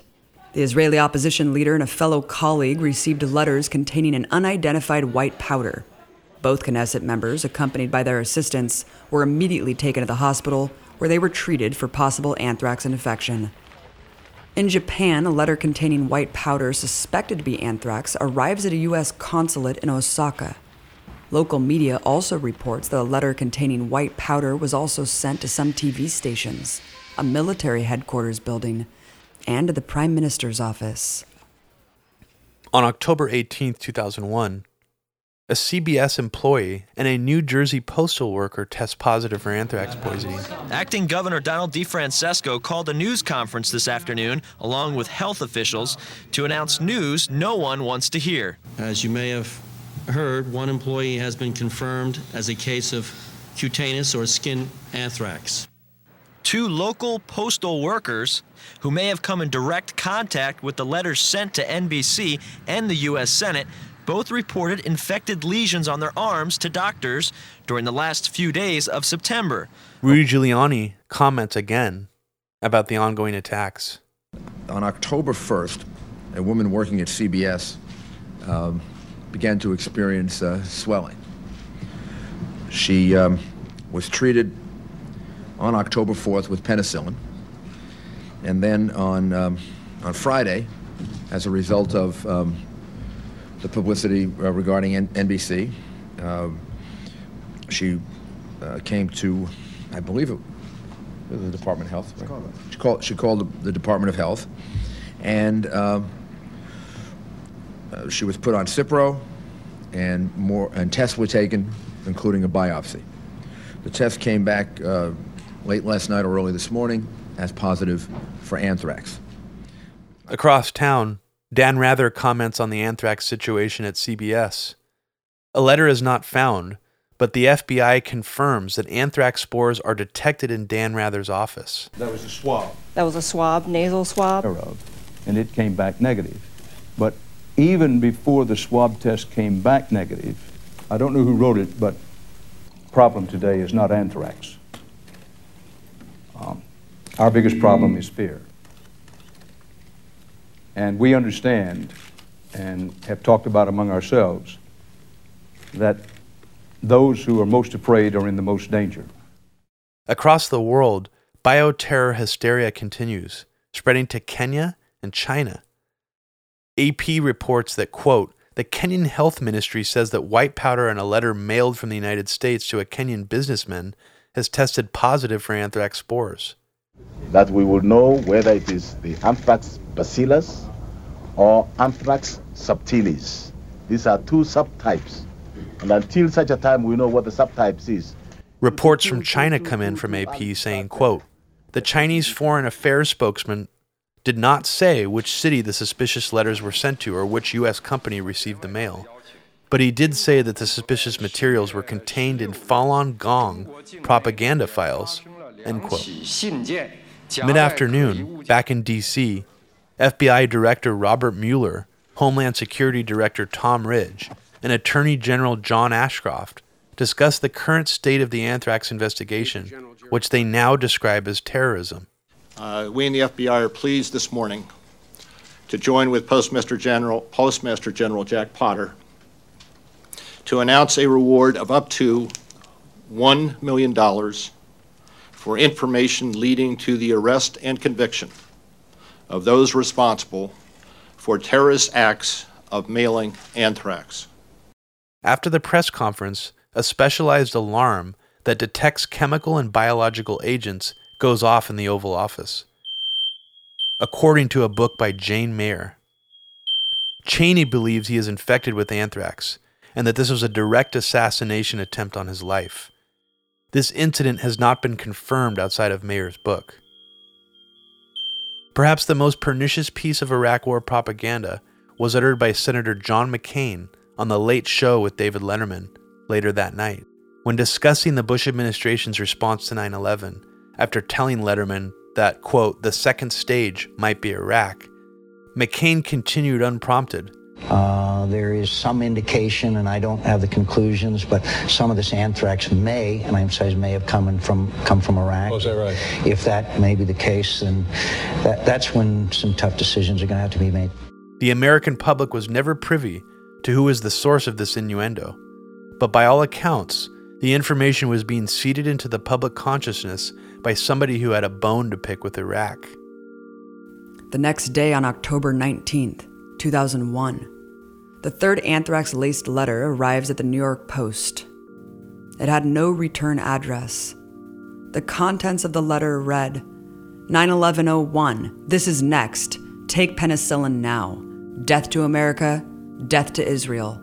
Allah is great.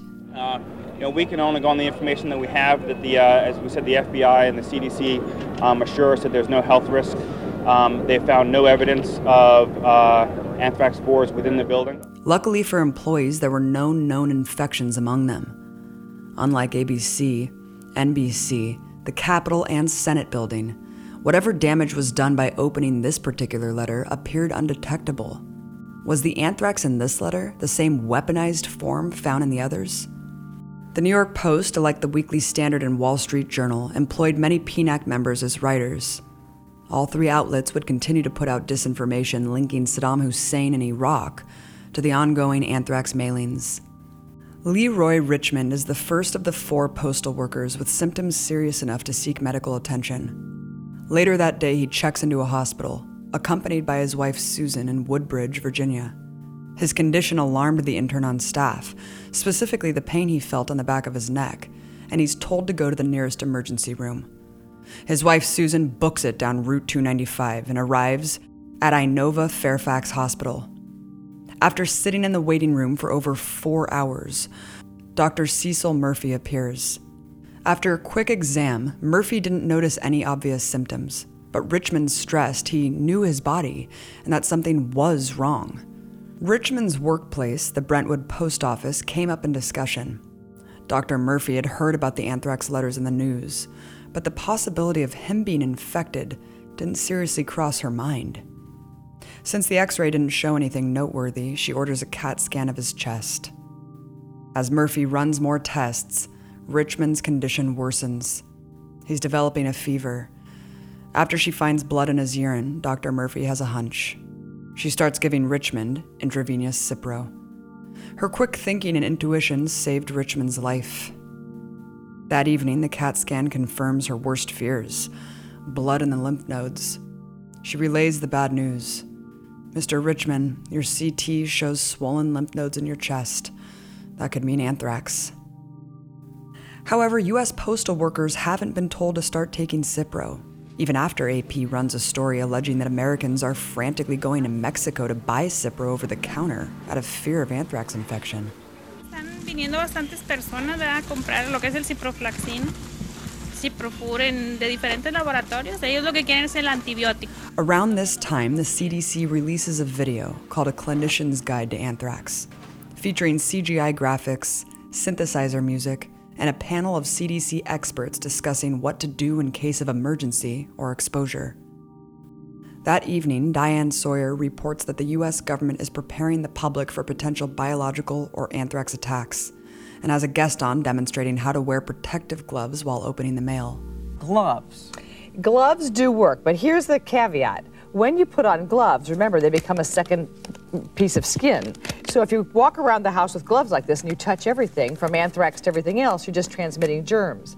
But if you need to handle something, and let's just pretend for a second that this now represents anthrax, you have to know how to take off your gloves. And that means not going up and touching your skin, but touching the gloves like this, and then in a part that isn't contaminated, turning them literally inside out. Now they are contaminated. You either drop them where they are and walk away. The number one rule when you're near something contaminated is distance yourself and then call the authorities. Because I'm thinking of postal workers here, of course. Exactly. Early in the morning, on October 20th, 2001, at 1 a.m., Leroy Richmond is admitted to the intensive care unit of Fairfax Hospital. A few hours later, back in D.C., anthrax is detected in the congressional mailroom during a sweep. This morning, after doing environmental sampling around the Capitol complex, it was discovered that a sample came back from the Ford House Office Building mailroom as positive for anthrax. The full extent of how far the anthrax spread from the Dasha letter wasn't known yet, but at this point it was clear anthrax might have spread to multiple unforeseen locations. There was virtually no way to know when and where it would show up next. At this point, it is clear the Bush administration is using the attacks to its full advantage. George W. Bush releases an entire radio address about the anthrax mailings the same morning, tying them to the 9/11 attacks. America has now confirmed several different cases of anthrax exposure in Florida, New York, New Jersey, and Washington, D.C. I commend the many health and law enforcement officials who have worked quickly to identify people who may have been exposed and provide preventative antibiotic treatment. Their quick work has no doubt saved lives. We do not yet know who sent anthrax to the United States Capitol or several different media organizations. We do know that anyone who deliberately delivers anthrax is engaged in a crime and an act of terror, a hateful attempt to harm innocent people and frighten our citizens. If we do not stand against terrorism now, every civilized nation will at some point be its target. We will defeat the terrorists by destroying their network wherever it is found. We will also defeat the terrorists by building an enduring prosperity that promises more opportunity and better lives for all the world's people. Later that afternoon, to his surprise, Leroy Richmond is officially diagnosed with anthrax. Until this diagnosis, he strongly believed he just had pneumonia. The doctor comes to me all excitedly and she says, you have it, you have anthrax, you have anthrax. And I'm thinking, wait a minute, I can't possibly have anthrax. I never handled letter mail. I never handled or seen any powdery substance. No, doc, this is pneumonia. I'm coughing up phlegm. I'm going through the whole scenario of what's happening to me, and I've diagnosed for myself, this is pneumonia. This can't be anthrax, because in my mind I'm saying, people don't live from anthrax. Around 3 p.m., Richmond's co-worker, Keith McHugh, admits himself to the same Kaiser hospital as Leroy. When McHugh answers Brentwood after a series of questions, he is immediately seen. Dr. Susan Macha already happened to be treating Leroy, the other postal worker anthrax victim. Because of her immediate suspicions, she puts McHugh on intravenous Cipro treatments, but doesn't yet tell him she thinks he has anthrax poisoning.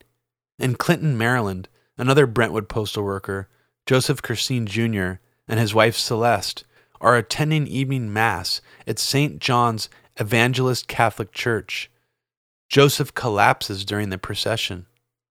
Early the next morning on October 21st, 2001, Brentwood postal worker Keith McQuee gets a visit from Dr. Susan Macha with shocking news. "Do you know what anthrax is?" she asks. "Hell no," he answered. "Do you want to hear the good news first or the bad news?" "Let me hear the bad news first," he said. "You've inhaled anthrax spores. It's a fatal disease, but we think we got it in time." It is now being widely reported that 2 Brentwood postal workers are infected with anthrax, but their names have not been disclosed. Even though the Bush administration was warned to start taking Cipro as early as 9/11, 2001, postal workers were still not given a warning to get on Cipro by management, the CDC, or any other government agency. Our problem is this.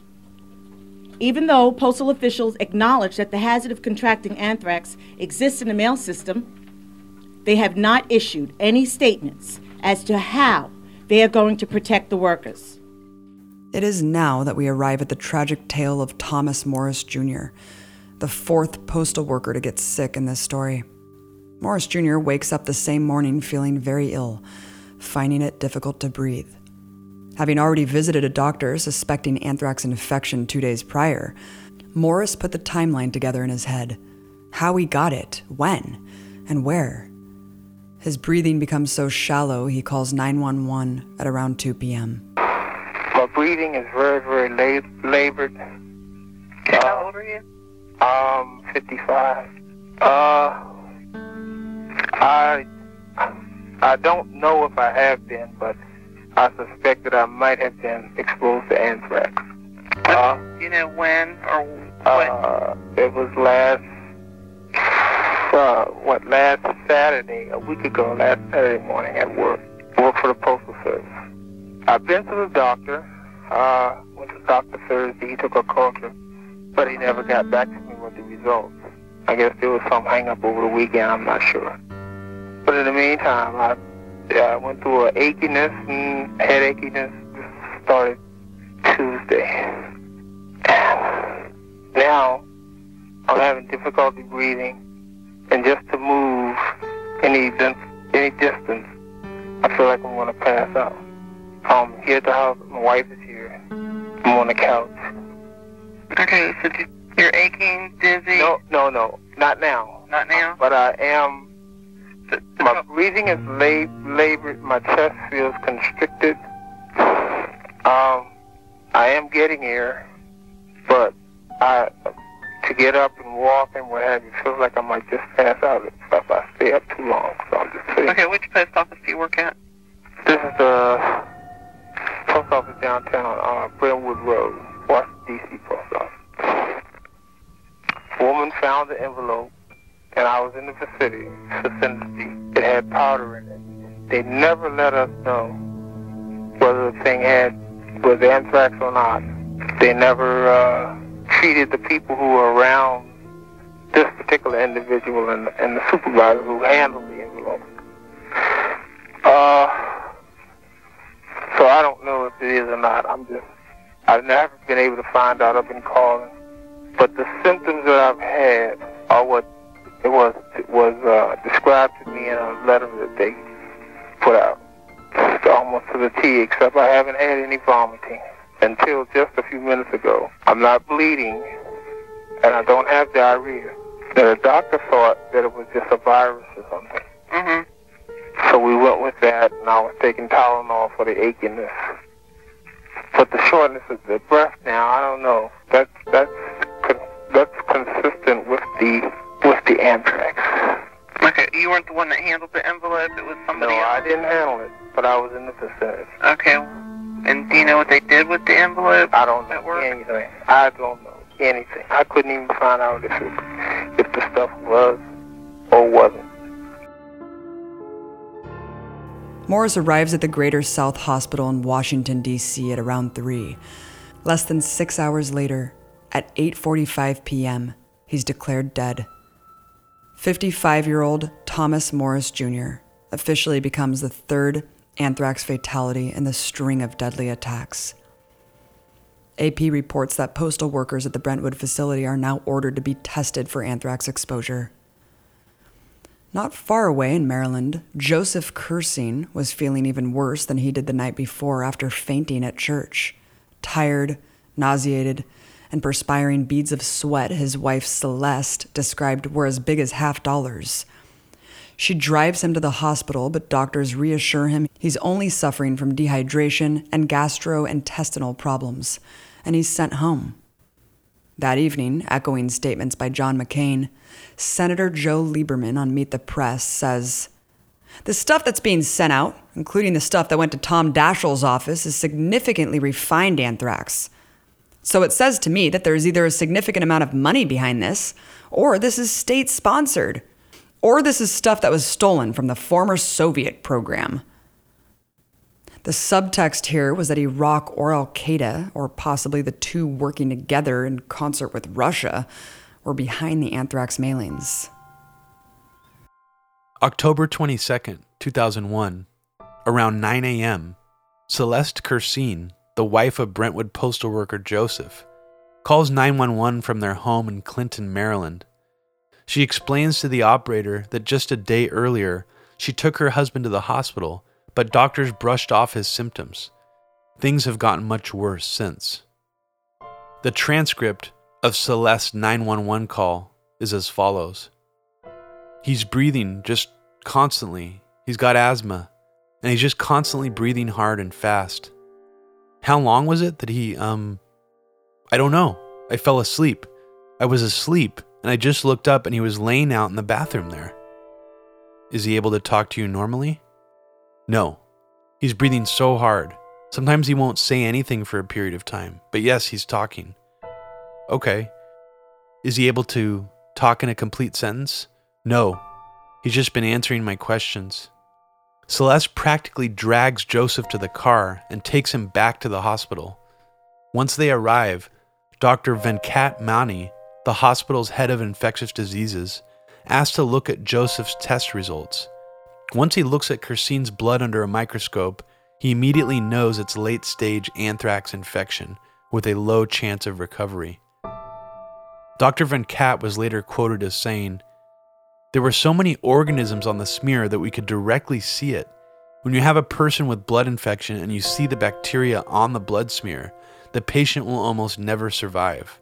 By that stage, the bacteria are winning the battle." 6 hours after being brought to the hospital, 47-year-old Joseph Kerseen Jr. is the second postal worker from Brentwood in D.C. to die from inhalation anthrax. The anthrax attacks have now claimed their third victim. We are still undergoing final tests to determine absolutely if these two deaths were related to anthrax exposure. Their cause of death to date is unclear, but I'll tell you what is very clear. It is very clear that their symptoms are suspicious and their deaths are likely due to anthrax. On the morning of October 23rd, 2001, Tariq Aziz, Deputy Iraqi Prime Minister, sits down for an interview with AP and staunchly denies Iraq having any ties to the anthrax attacks. Anthrax is existing in many countries in the world, including the United States. The United States is the major producer of anthrax.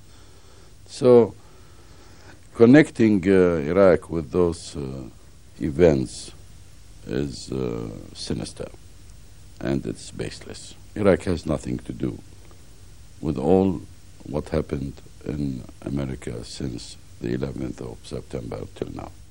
When the Americans want to attack Iraq, they will attack Iraq, you see, for their own agenda. Not because Iraq has not done this or Iraq has not done that. They want to get rid of this government because it is an independent, honest government. That's it. Back in D.C., anthrax is reportedly found in the White House mail system, not in the White House itself, but at an off-site location.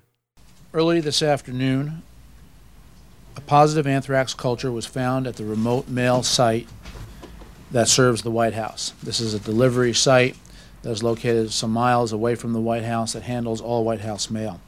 Test results showed it to be positive for a small concentration of anthrax.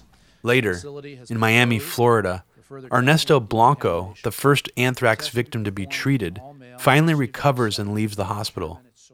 His family leaves angry and confused that the CDC refused to diagnose him with anthrax while he was fighting for his life. Blanco's family suspects the government has political reasons for keeping his diagnosis secret. That evening, from the White House, Bush makes a vague statement seemingly linking 9/11 with anthrax and al-Qaeda to the attacks. First of all, I don't have anthrax. And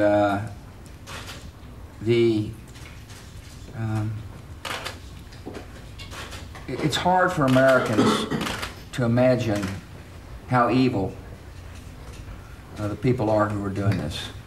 We're having to adjust our thinking. We're a kind nation, we're a compassionate nation, we're a nation of strong values, and we value life. And we're learning people in this world, want to terrorize our country by trying to take life. They won't succeed.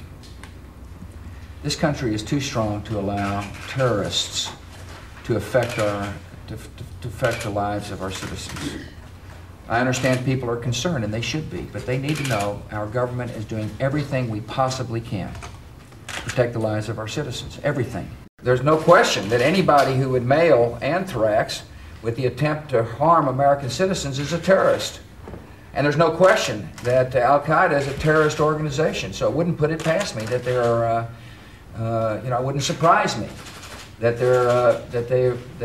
they're involved with it. At an event the next morning, on October 24, 2001, Robert Mueller and the U.S. Postal Chief speak on the anthrax attacks. Mueller, ultimately in charge of the FBI investigation, stresses it's too early to draw any conclusions. At this point, it is not clear if the few confirmed anthrax exposures were motivated by organized terrorism. But these attacks were clearly meant to terrorize a country already on the edge. A little later, a few miles away at the White House, Ari Fleischer says the FBI is now focusing on labs around the U.S., but doesn't mention whether they are government or private facilities. There is a suspicion that this is connected to international terrorists. Having said that, the investigators also do not rule out that it could be something domestic, that it could be a lone person operating, doing this.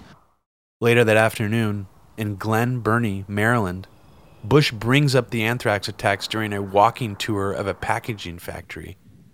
AP reports, quote, referring to the recent mailings of anthrax, Bush said the September 11th attack launched on the U.S. is still continuing. Except for Pearl Harbor, we've never really been hit before. And yet on September 11th, this great land came under attack. And it's still under attack as we speak. Bush again implies the anthrax mailings are the second stage of the 9/11 attacks. Anybody who puts poison in mail is a terrorist. Anybody who tries to affect the lives of our good citizen is evil. And I'm oftentimes asked by our friends in the press, do I know if there's a direct connection between what took place on September the 11th and what's happening today? I have no direct evidence, but there are some links. Both series of actions are motivated by evil and hate. Both series of actions are meant to disrupt Americans' way of life. Both series of actions are an attack on our homeland, and both series of actions will not stand. That evening, the controversial 342-page long USA Patriot Act passes the House overwhelmingly. The next morning on October 25th, 2001, a Guardian editorial by Matthew Engel comments on the schizophrenic attitude of the Bush administration in regards to the anthrax attacks. Engel writes, "Those in charge have compounded the problems by sending out confused messages. Was the anthrax weapons grade or not? Should Americans be alarmed or relaxed? Has President Bush himself been tested? The signals keep changing. Mr. Thompson suggested early on that Bob Stevens, the first anthrax victim, might have drunk from an infected stream." Later in the afternoon, David Hose, who works at the State Department mail annex in Sterling, Virginia, is hospitalized with anthrax infection. The same evening, Homeland Security head Tom Ridge lets the public know some important but revealing details about the attacks by describing to the press that the anthrax spores found in Tom Daschle's letter were breathable, aka weaponized. It shows that the anthrax in the letter received in Senator Tom Daschle's office has some different characteristics. It is highly concentrated. It is pure. And the spores are smaller. Therefore, they're more dangerous because they can be more easily absorbed in a person's respiratory system.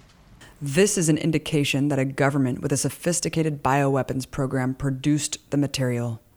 It is at this point that the FBI knows internally that the anthrax strain found in the letters is the U.S.-made Ames strain. Yet Tom Ridge, Robert Mueller, and President Bush himself continue to act coy about its origins. Across town, the USA Patriot Act passes the Senate. The only senator to cast a no vote was Russ Feingold.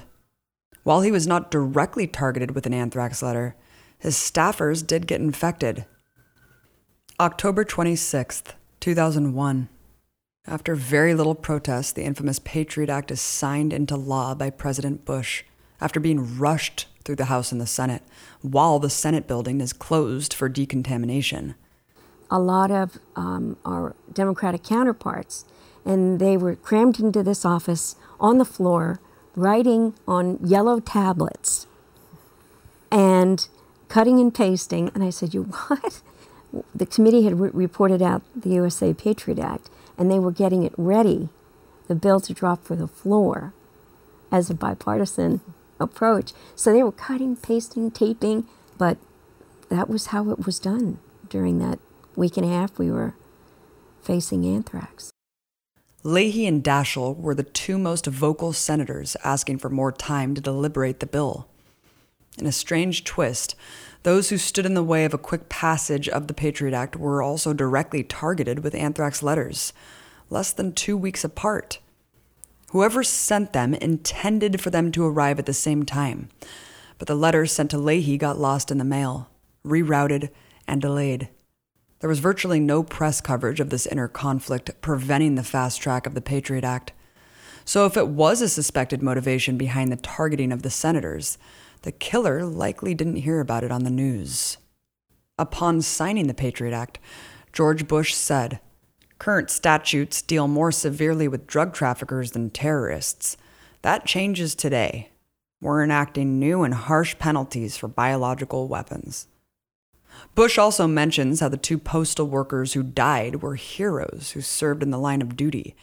The terrorists cannot be reasoned with. Witness the recent anthrax attacks through our postal service. Our country is grateful for the courage the Postal Service has shown during these difficult times. We mourn the loss of the lives of Thomas Morris and Joseph Cursine, postal workers who died in the line of duty, and our prayers go to their loved ones. I want to assure postal workers that our government is testing more than 200 postal facilities along the entire Eastern Corridor, and we will move quickly to treat and protect workers where positive exposures are found. But one thing is for certain. These terrorists must be pursued, they must be defeated, and they must be brought to justice. Yet again, his administration did not instruct postal workers to take Cipro when it could have saved their lives. That same day, another anthrax scare hits a U.S. government facility, this time at the CIA. AP reports that, quote, trace amounts of the bacteria were found in a mailroom at the headquarters of the Central Intelligence Agency.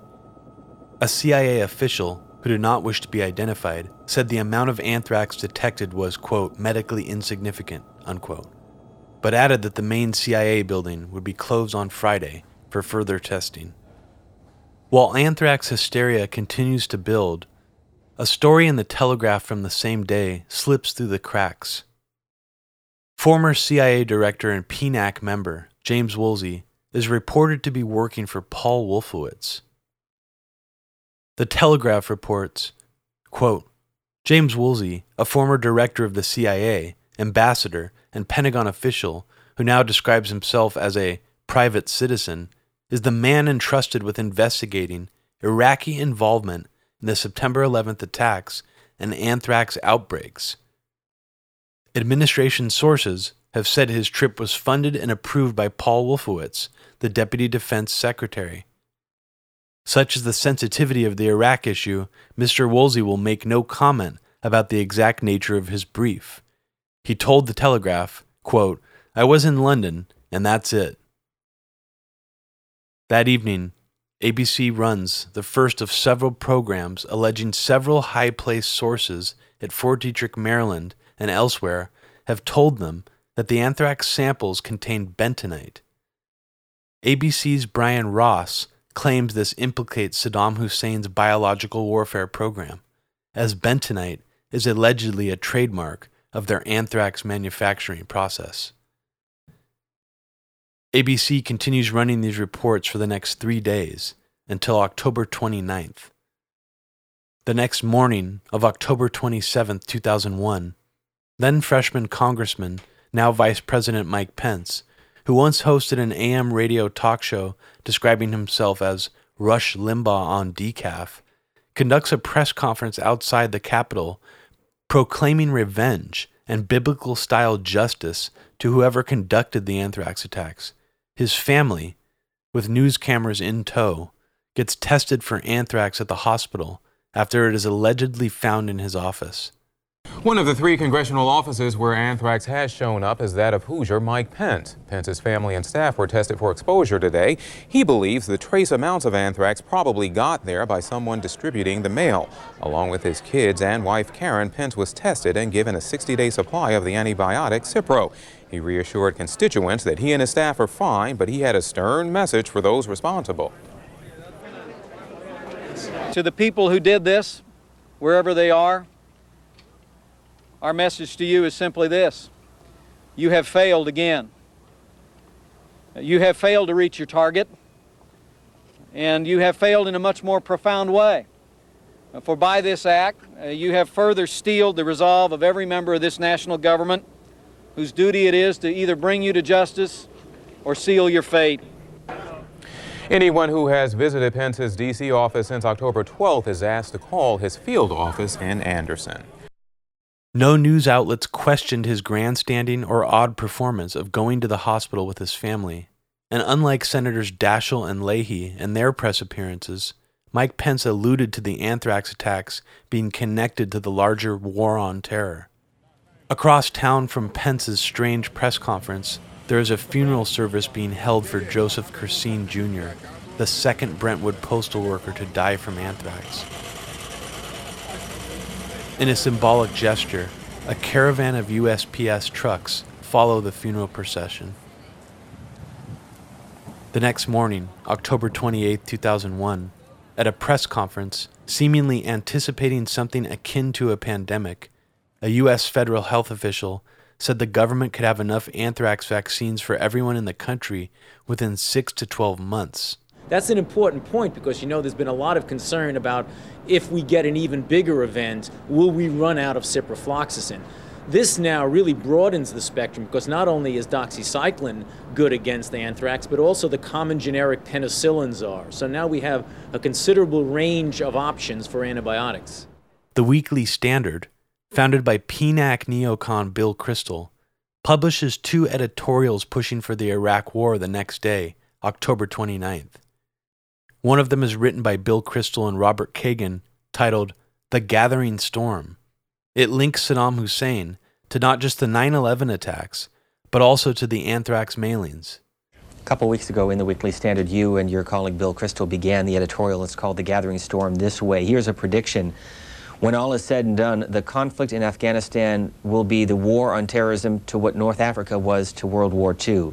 I think this war is going to go to Iraq at some point, maybe not this year, but eventually. I think the evidence that Iraq may have been involved in the attack, and certainly involved with al-Qaeda and bin Laden, is growing, and we may find more of it.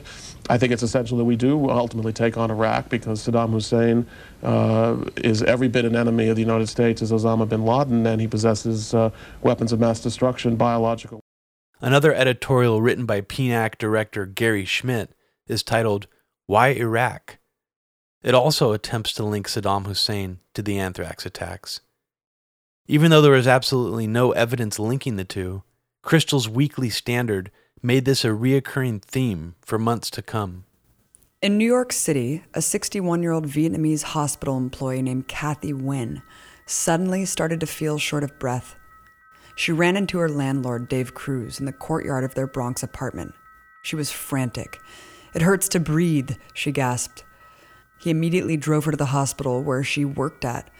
Before she left, she tried to pay him in advance for rent in case the hospital stay was long. That's just the kind of person she was. She stayed under intensive care for the next 48 hours, with her symptoms steadily worsening. Still, no one considered anthrax as the possible cause. While Kathy lay in a New York hospital bed, under a cloak of secrecy in D.C., Vice President Dick Cheney whisks himself away to a secure and undisclosed location. Some journalists at the time deduced he was taken to a secure bunker from the Truman or Eisenhower era, although to this day, nobody knows for sure.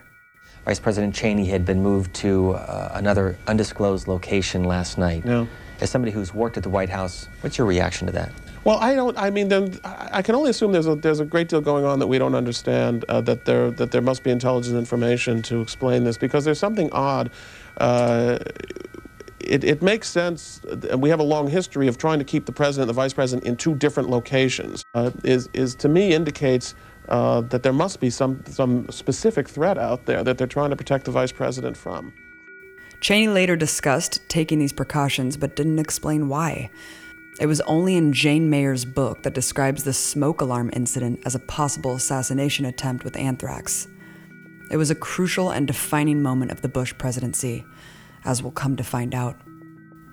In a different area of D.C., what's known as Think Tank Row, Bush official and PNAC signatory Richard Pearl shares a panel with fellow PNACers James Woolsey and Michael Ledeen, along with Republicans Newt Gingrich and Israeli Knesset member Anatoly Natan Sharansky. During the talk, they express excitement at the prospects of attacking Iraq over non-existent evidence Saddam had a hand in 9/11 or the anthrax attacks. It's such an egregious display. An audience member during the Q&A exclaims the anthrax attacks are so suspicious and convenient for the neocon war agenda that he suspects they were actually carried out by a right-wing neocon. He storms out in anger while Woolsey mutters under his breath that the man is probably part of a Lyndon LaRouche operation. Later that evening, NBC discusses the weaponized nature of the anthrax and reports that the Supreme Court is also being tested for anthrax, so the judges are temporarily trying cases in an alternate location. But first, anthrax hits the Supreme Court. NBC's Pete Williams is there with the latest on the investigation. Pete, good morning. Matt, good morning to you. Over the weekend, another trace of anthrax found at yet another government agency, this time a remote facility that screens mail for the Justice Department.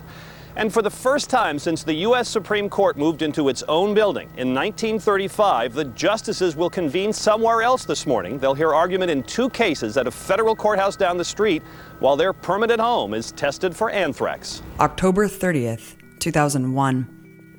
A month and a half after Pentagon OSP advisor Richard Pearl claimed terrorists would target water supplies, the White House officially warns bioterrorists could target U.S. food supplies. We have to do a much better job. I am more fearful about this than anything else. One little outbreak would wipe out our whole herd. It's in our best interest to make sure that these animals are healthy and that nothing gets in our buildings. In a shocking display of self-aggrandizement and fame-horism, Rudy Giuliani stages yet another press conference to discuss the ongoing attacks. Late this afternoon, actually early this evening, we were notified that there was a woman who works at Manhattan Eye, Ear, and Throat Hospital that appeared to have symptoms of anthrax. He breaks the news of Kathy Wynn testing positive for anthrax. At this point, the media doesn't refer to her by name.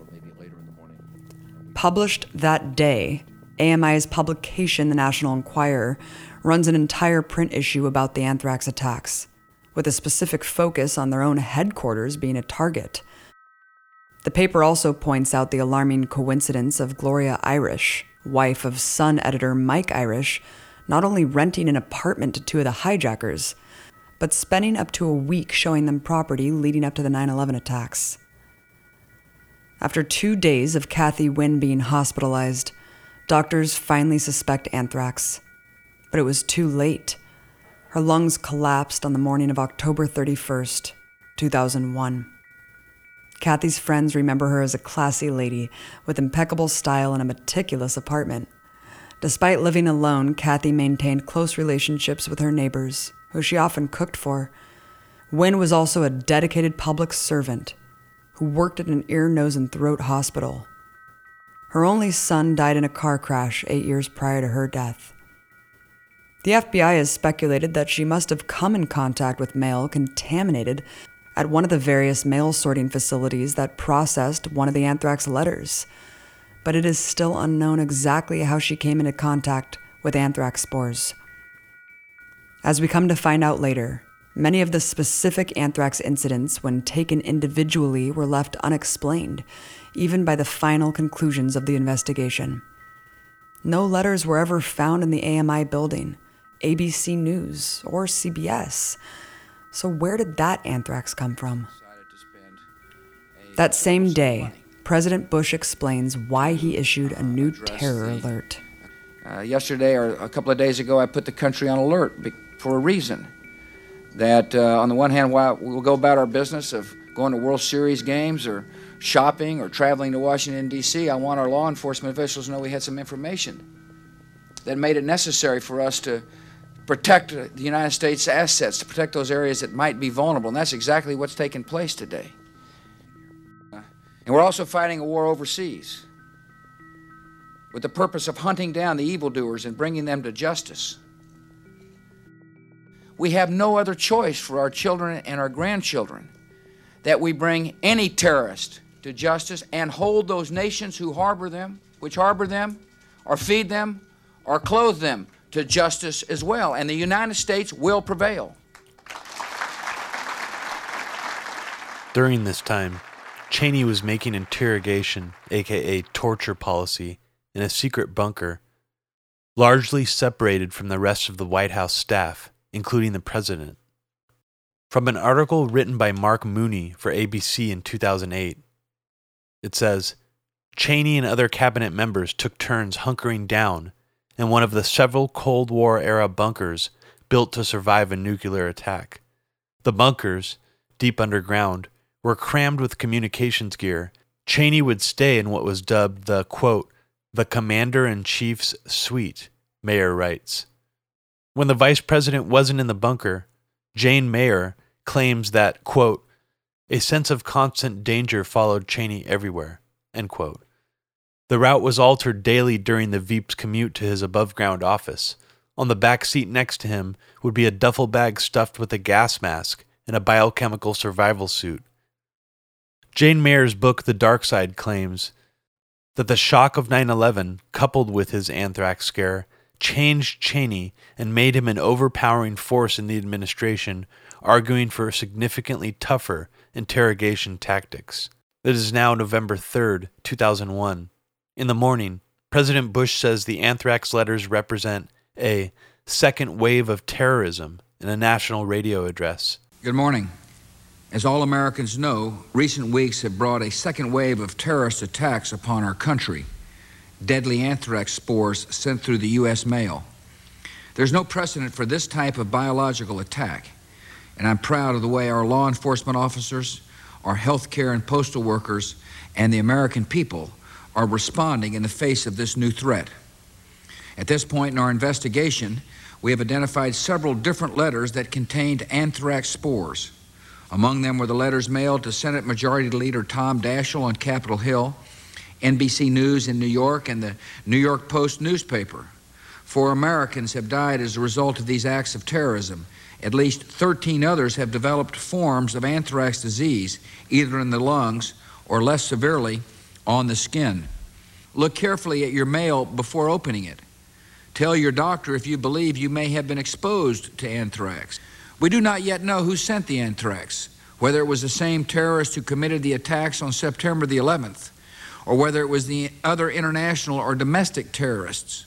We do know that anyone who would try to infect other people with anthrax is guilty of an act of terror. We will solve these crimes, and we will punish those responsible. That night, Saturday Night Live, with Darrell Hammond, airs a strange and offensive sketch mocking Dan Rather for having an employee of his test positive for anthrax. Good evening. This is the CBS Evening Anthrax Update. Diane Ruther reporting. Here are tonight's new developments. At this hour, officials of the Centers for Disease Control are confirming the presence of anthrax spores at 3 new locations. My desk here at CBS Nightly News, my basement weight room, and my breakfast nook.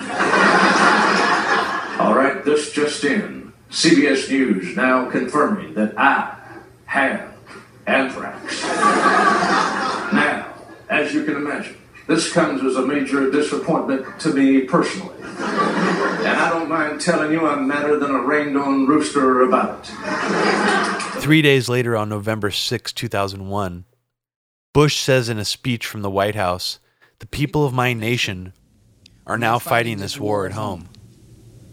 We face a second wave of terrorist attacks in the form of deadly anthrax that has been sent through the U.S. mail. Our people are responding to this new threat with alertness and calm. Our government is responding to treat the sick, provide antibiotics to those who've been exposed, and track down the guilty, whether abroad or at home. And we fight abroad with our military, with the help of many nations, because the Taliban regime of Afghanistan refused to turn over the terrorists. And we're making good progress in a just cause. Our efforts are directed at terrorist and military targets because, unlike our enemies, we value human life. We do not target innocent people." The next day, November 7th, Homeland Security Director Tom Ridge dismisses bentonite as a binding agent for the anthrax in the Daschle letter. He says the ingredient is actually silicon. This statement contradicts the leaks put out by anonymous U.S. government officials to outlets like ABC, claiming there was bentonite found in the anthrax, which was a trademark of Saddam Hussein. Later that day, AP reports that post offices around the country close due to anthrax fears and that postal employees continue to be tested. 2 days later, on November 9, 2001, Keith McQuee, another Brentwood postal worker infected with anthrax, is finally told he's well enough to go home. 5 days after that, on November 14, 2001, after spending 27 days in excruciating agony with his lungs swollen and filled with over 2 quarts of fluid, Brentwood postal worker Leroy Richmond's condition has drastically improved, and he's finally discharged from the hospital. 2 days later, on November 16, 2001, the 4th anthrax letter is finally discovered. A letter addressed to Senator Patrick Leahy is found in the impounded mail at the State Department in Sterling, Virginia. It is allegedly lost, having supposed to have arrived at the same time as the Daschle letter, based on the postmark. Upon arrival, the letter looks suspicious to staffers, who report it to the Capitol Police. The FBI announced last night that they had found a second letter in the congressional mail system that was addressed to Senator Leahy. The FBI is continuing that investigation. As a result of this finding, U.S. Capitol Police... This would be the final anthrax letter discovered, all appearing to be written with the same handwriting, making similar statements. ...contaminated by either this or the Daschle letter. The letter addressed to Patrick Leahy had the same return address as that sent to Daschle. It read, 4th grade, Greendale School, Franklin Park, New Jersey.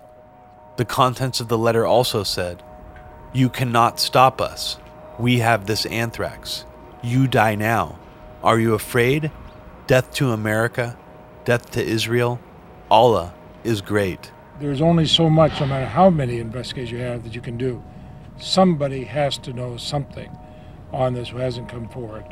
I wish they would, because the people who have died in this are not the people the letters were addressed to.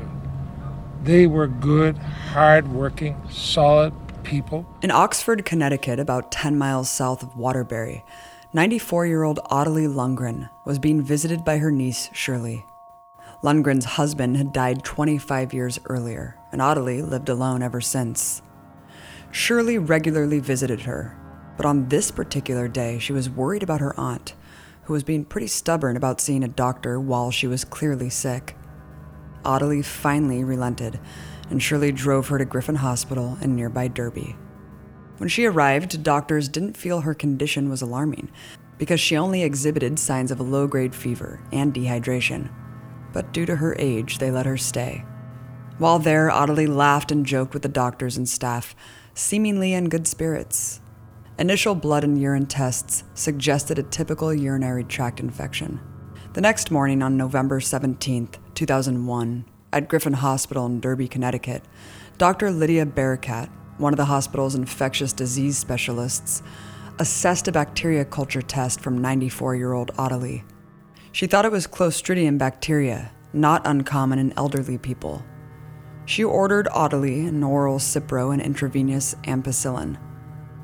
Still a nagging sense that what Barakat noticed under a microscope, rod-like formations consistent with anthrax, stuck in the back of her mind. On a hunch, she decided to ask Ottilie if she received any mail or letters with powder in it. But Ottilie said no, and that theory was put to rest. That same day, AP distributes video packages about the Leahy anthrax letter, intercutting footage of bin Laden and al-Qaeda, with close-ups of microscopic anthrax and hazmat teams cleaning up contaminated sites. Even though there is no evidence connecting al-Qaeda to the anthrax attacks, this edited-together footage is reused by hundreds of news agencies around the country. Only 24 hours later, on November 18, 2001, 94-year-old Ottilie Lundgren is laying in a hospital bed, feeling increasingly short of breath. Chest x-rays and other tests show possible fluid buildup in her lungs. The next day, November 19, 2001, PNAC director and Bush's UN ambassador John Bolton goes to the UN and declares in a speech, "Beyond al-Qaeda, the most serious concern is Iraq. Iraq's biological weapons program remains a serious threat to international security. The United States believes that North Korea has a dedicated national effort to achieve a BW capability, and that it has developed and produced and may have weaponized BW agents in violation of the convention." Back in Connecticut, more tests are run on Lundgren. Dr. Barakat knows for sure it's a form of bacillus. With the help of Dr. Howard Quenzel, who was part of the team that treated Kathy Wynn 2 weeks earlier, tries to prove that what they're actually looking at is anthrax. They're still hesitant to go public with their findings, thinking to themselves, how could an old woman in Connecticut, who lives by herself, get infected with anthrax? Regardless, they move forward with their findings the next day, on November 20th, 2001. And Ottilie Lundgren is officially diagnosed with anthrax.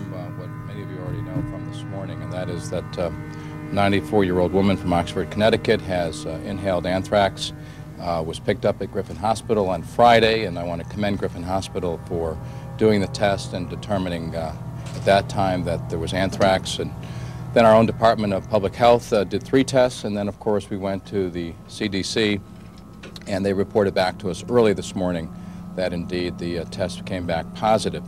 We have no reason to believe that Oxford, Connecticut, or this woman in particular, were targets of terrorism. An investigation continues. Sadly, the doctors were too late. On November 21st, 2001, 94-year-old Ottilie Lundgren becomes the 5th person to die from inhalation anthrax. Been treating at Griffin Hospital for inhalation anthrax has expired. Of course, our condolences go to her family, her friends and neighbors who've expressed concern for her well-being. Since we began to talk to the public and the press that her condition was very serious and critical. Of course, there was hope, but again, as Dr. Dobular and Dr. Quenzel reported, that the mortality from inhalation anthrax is very high. 2 days later, on November 23rd, 2001, the investigation into her death begins. We have the CDC team, the FBI, and our own state police are at the location of the home in Oxford, Connecticut, trying to make a determination or find any traces of anthrax at that facility. And First, a number of tests have been conducted at the victim's home, at the Seymour Post Office, and at the Wallingford Postal Facility. So far, all samples have tested negative. So all we can do in this particular instance is to test the environmental samples at all the facilities, test the machines. About 400 people have been tested for anthrax. Those have all come up negative. So it's still a bit of a mystery. Again, as I said the last 2 days, I would liken it to New York, the 61-year-old woman that was affected with anthrax in New York. This is a very similar circumstance, and the CDC and the FBI will continue to do tests and continue to investigate the case. This brings us to the end of part 1 of Schrodinger's Super Patriot, the 2001 anthrax mystery. Stay tuned for part 2 of our investigative podcast, which comes out next month. Thanks so much for listening, everyone.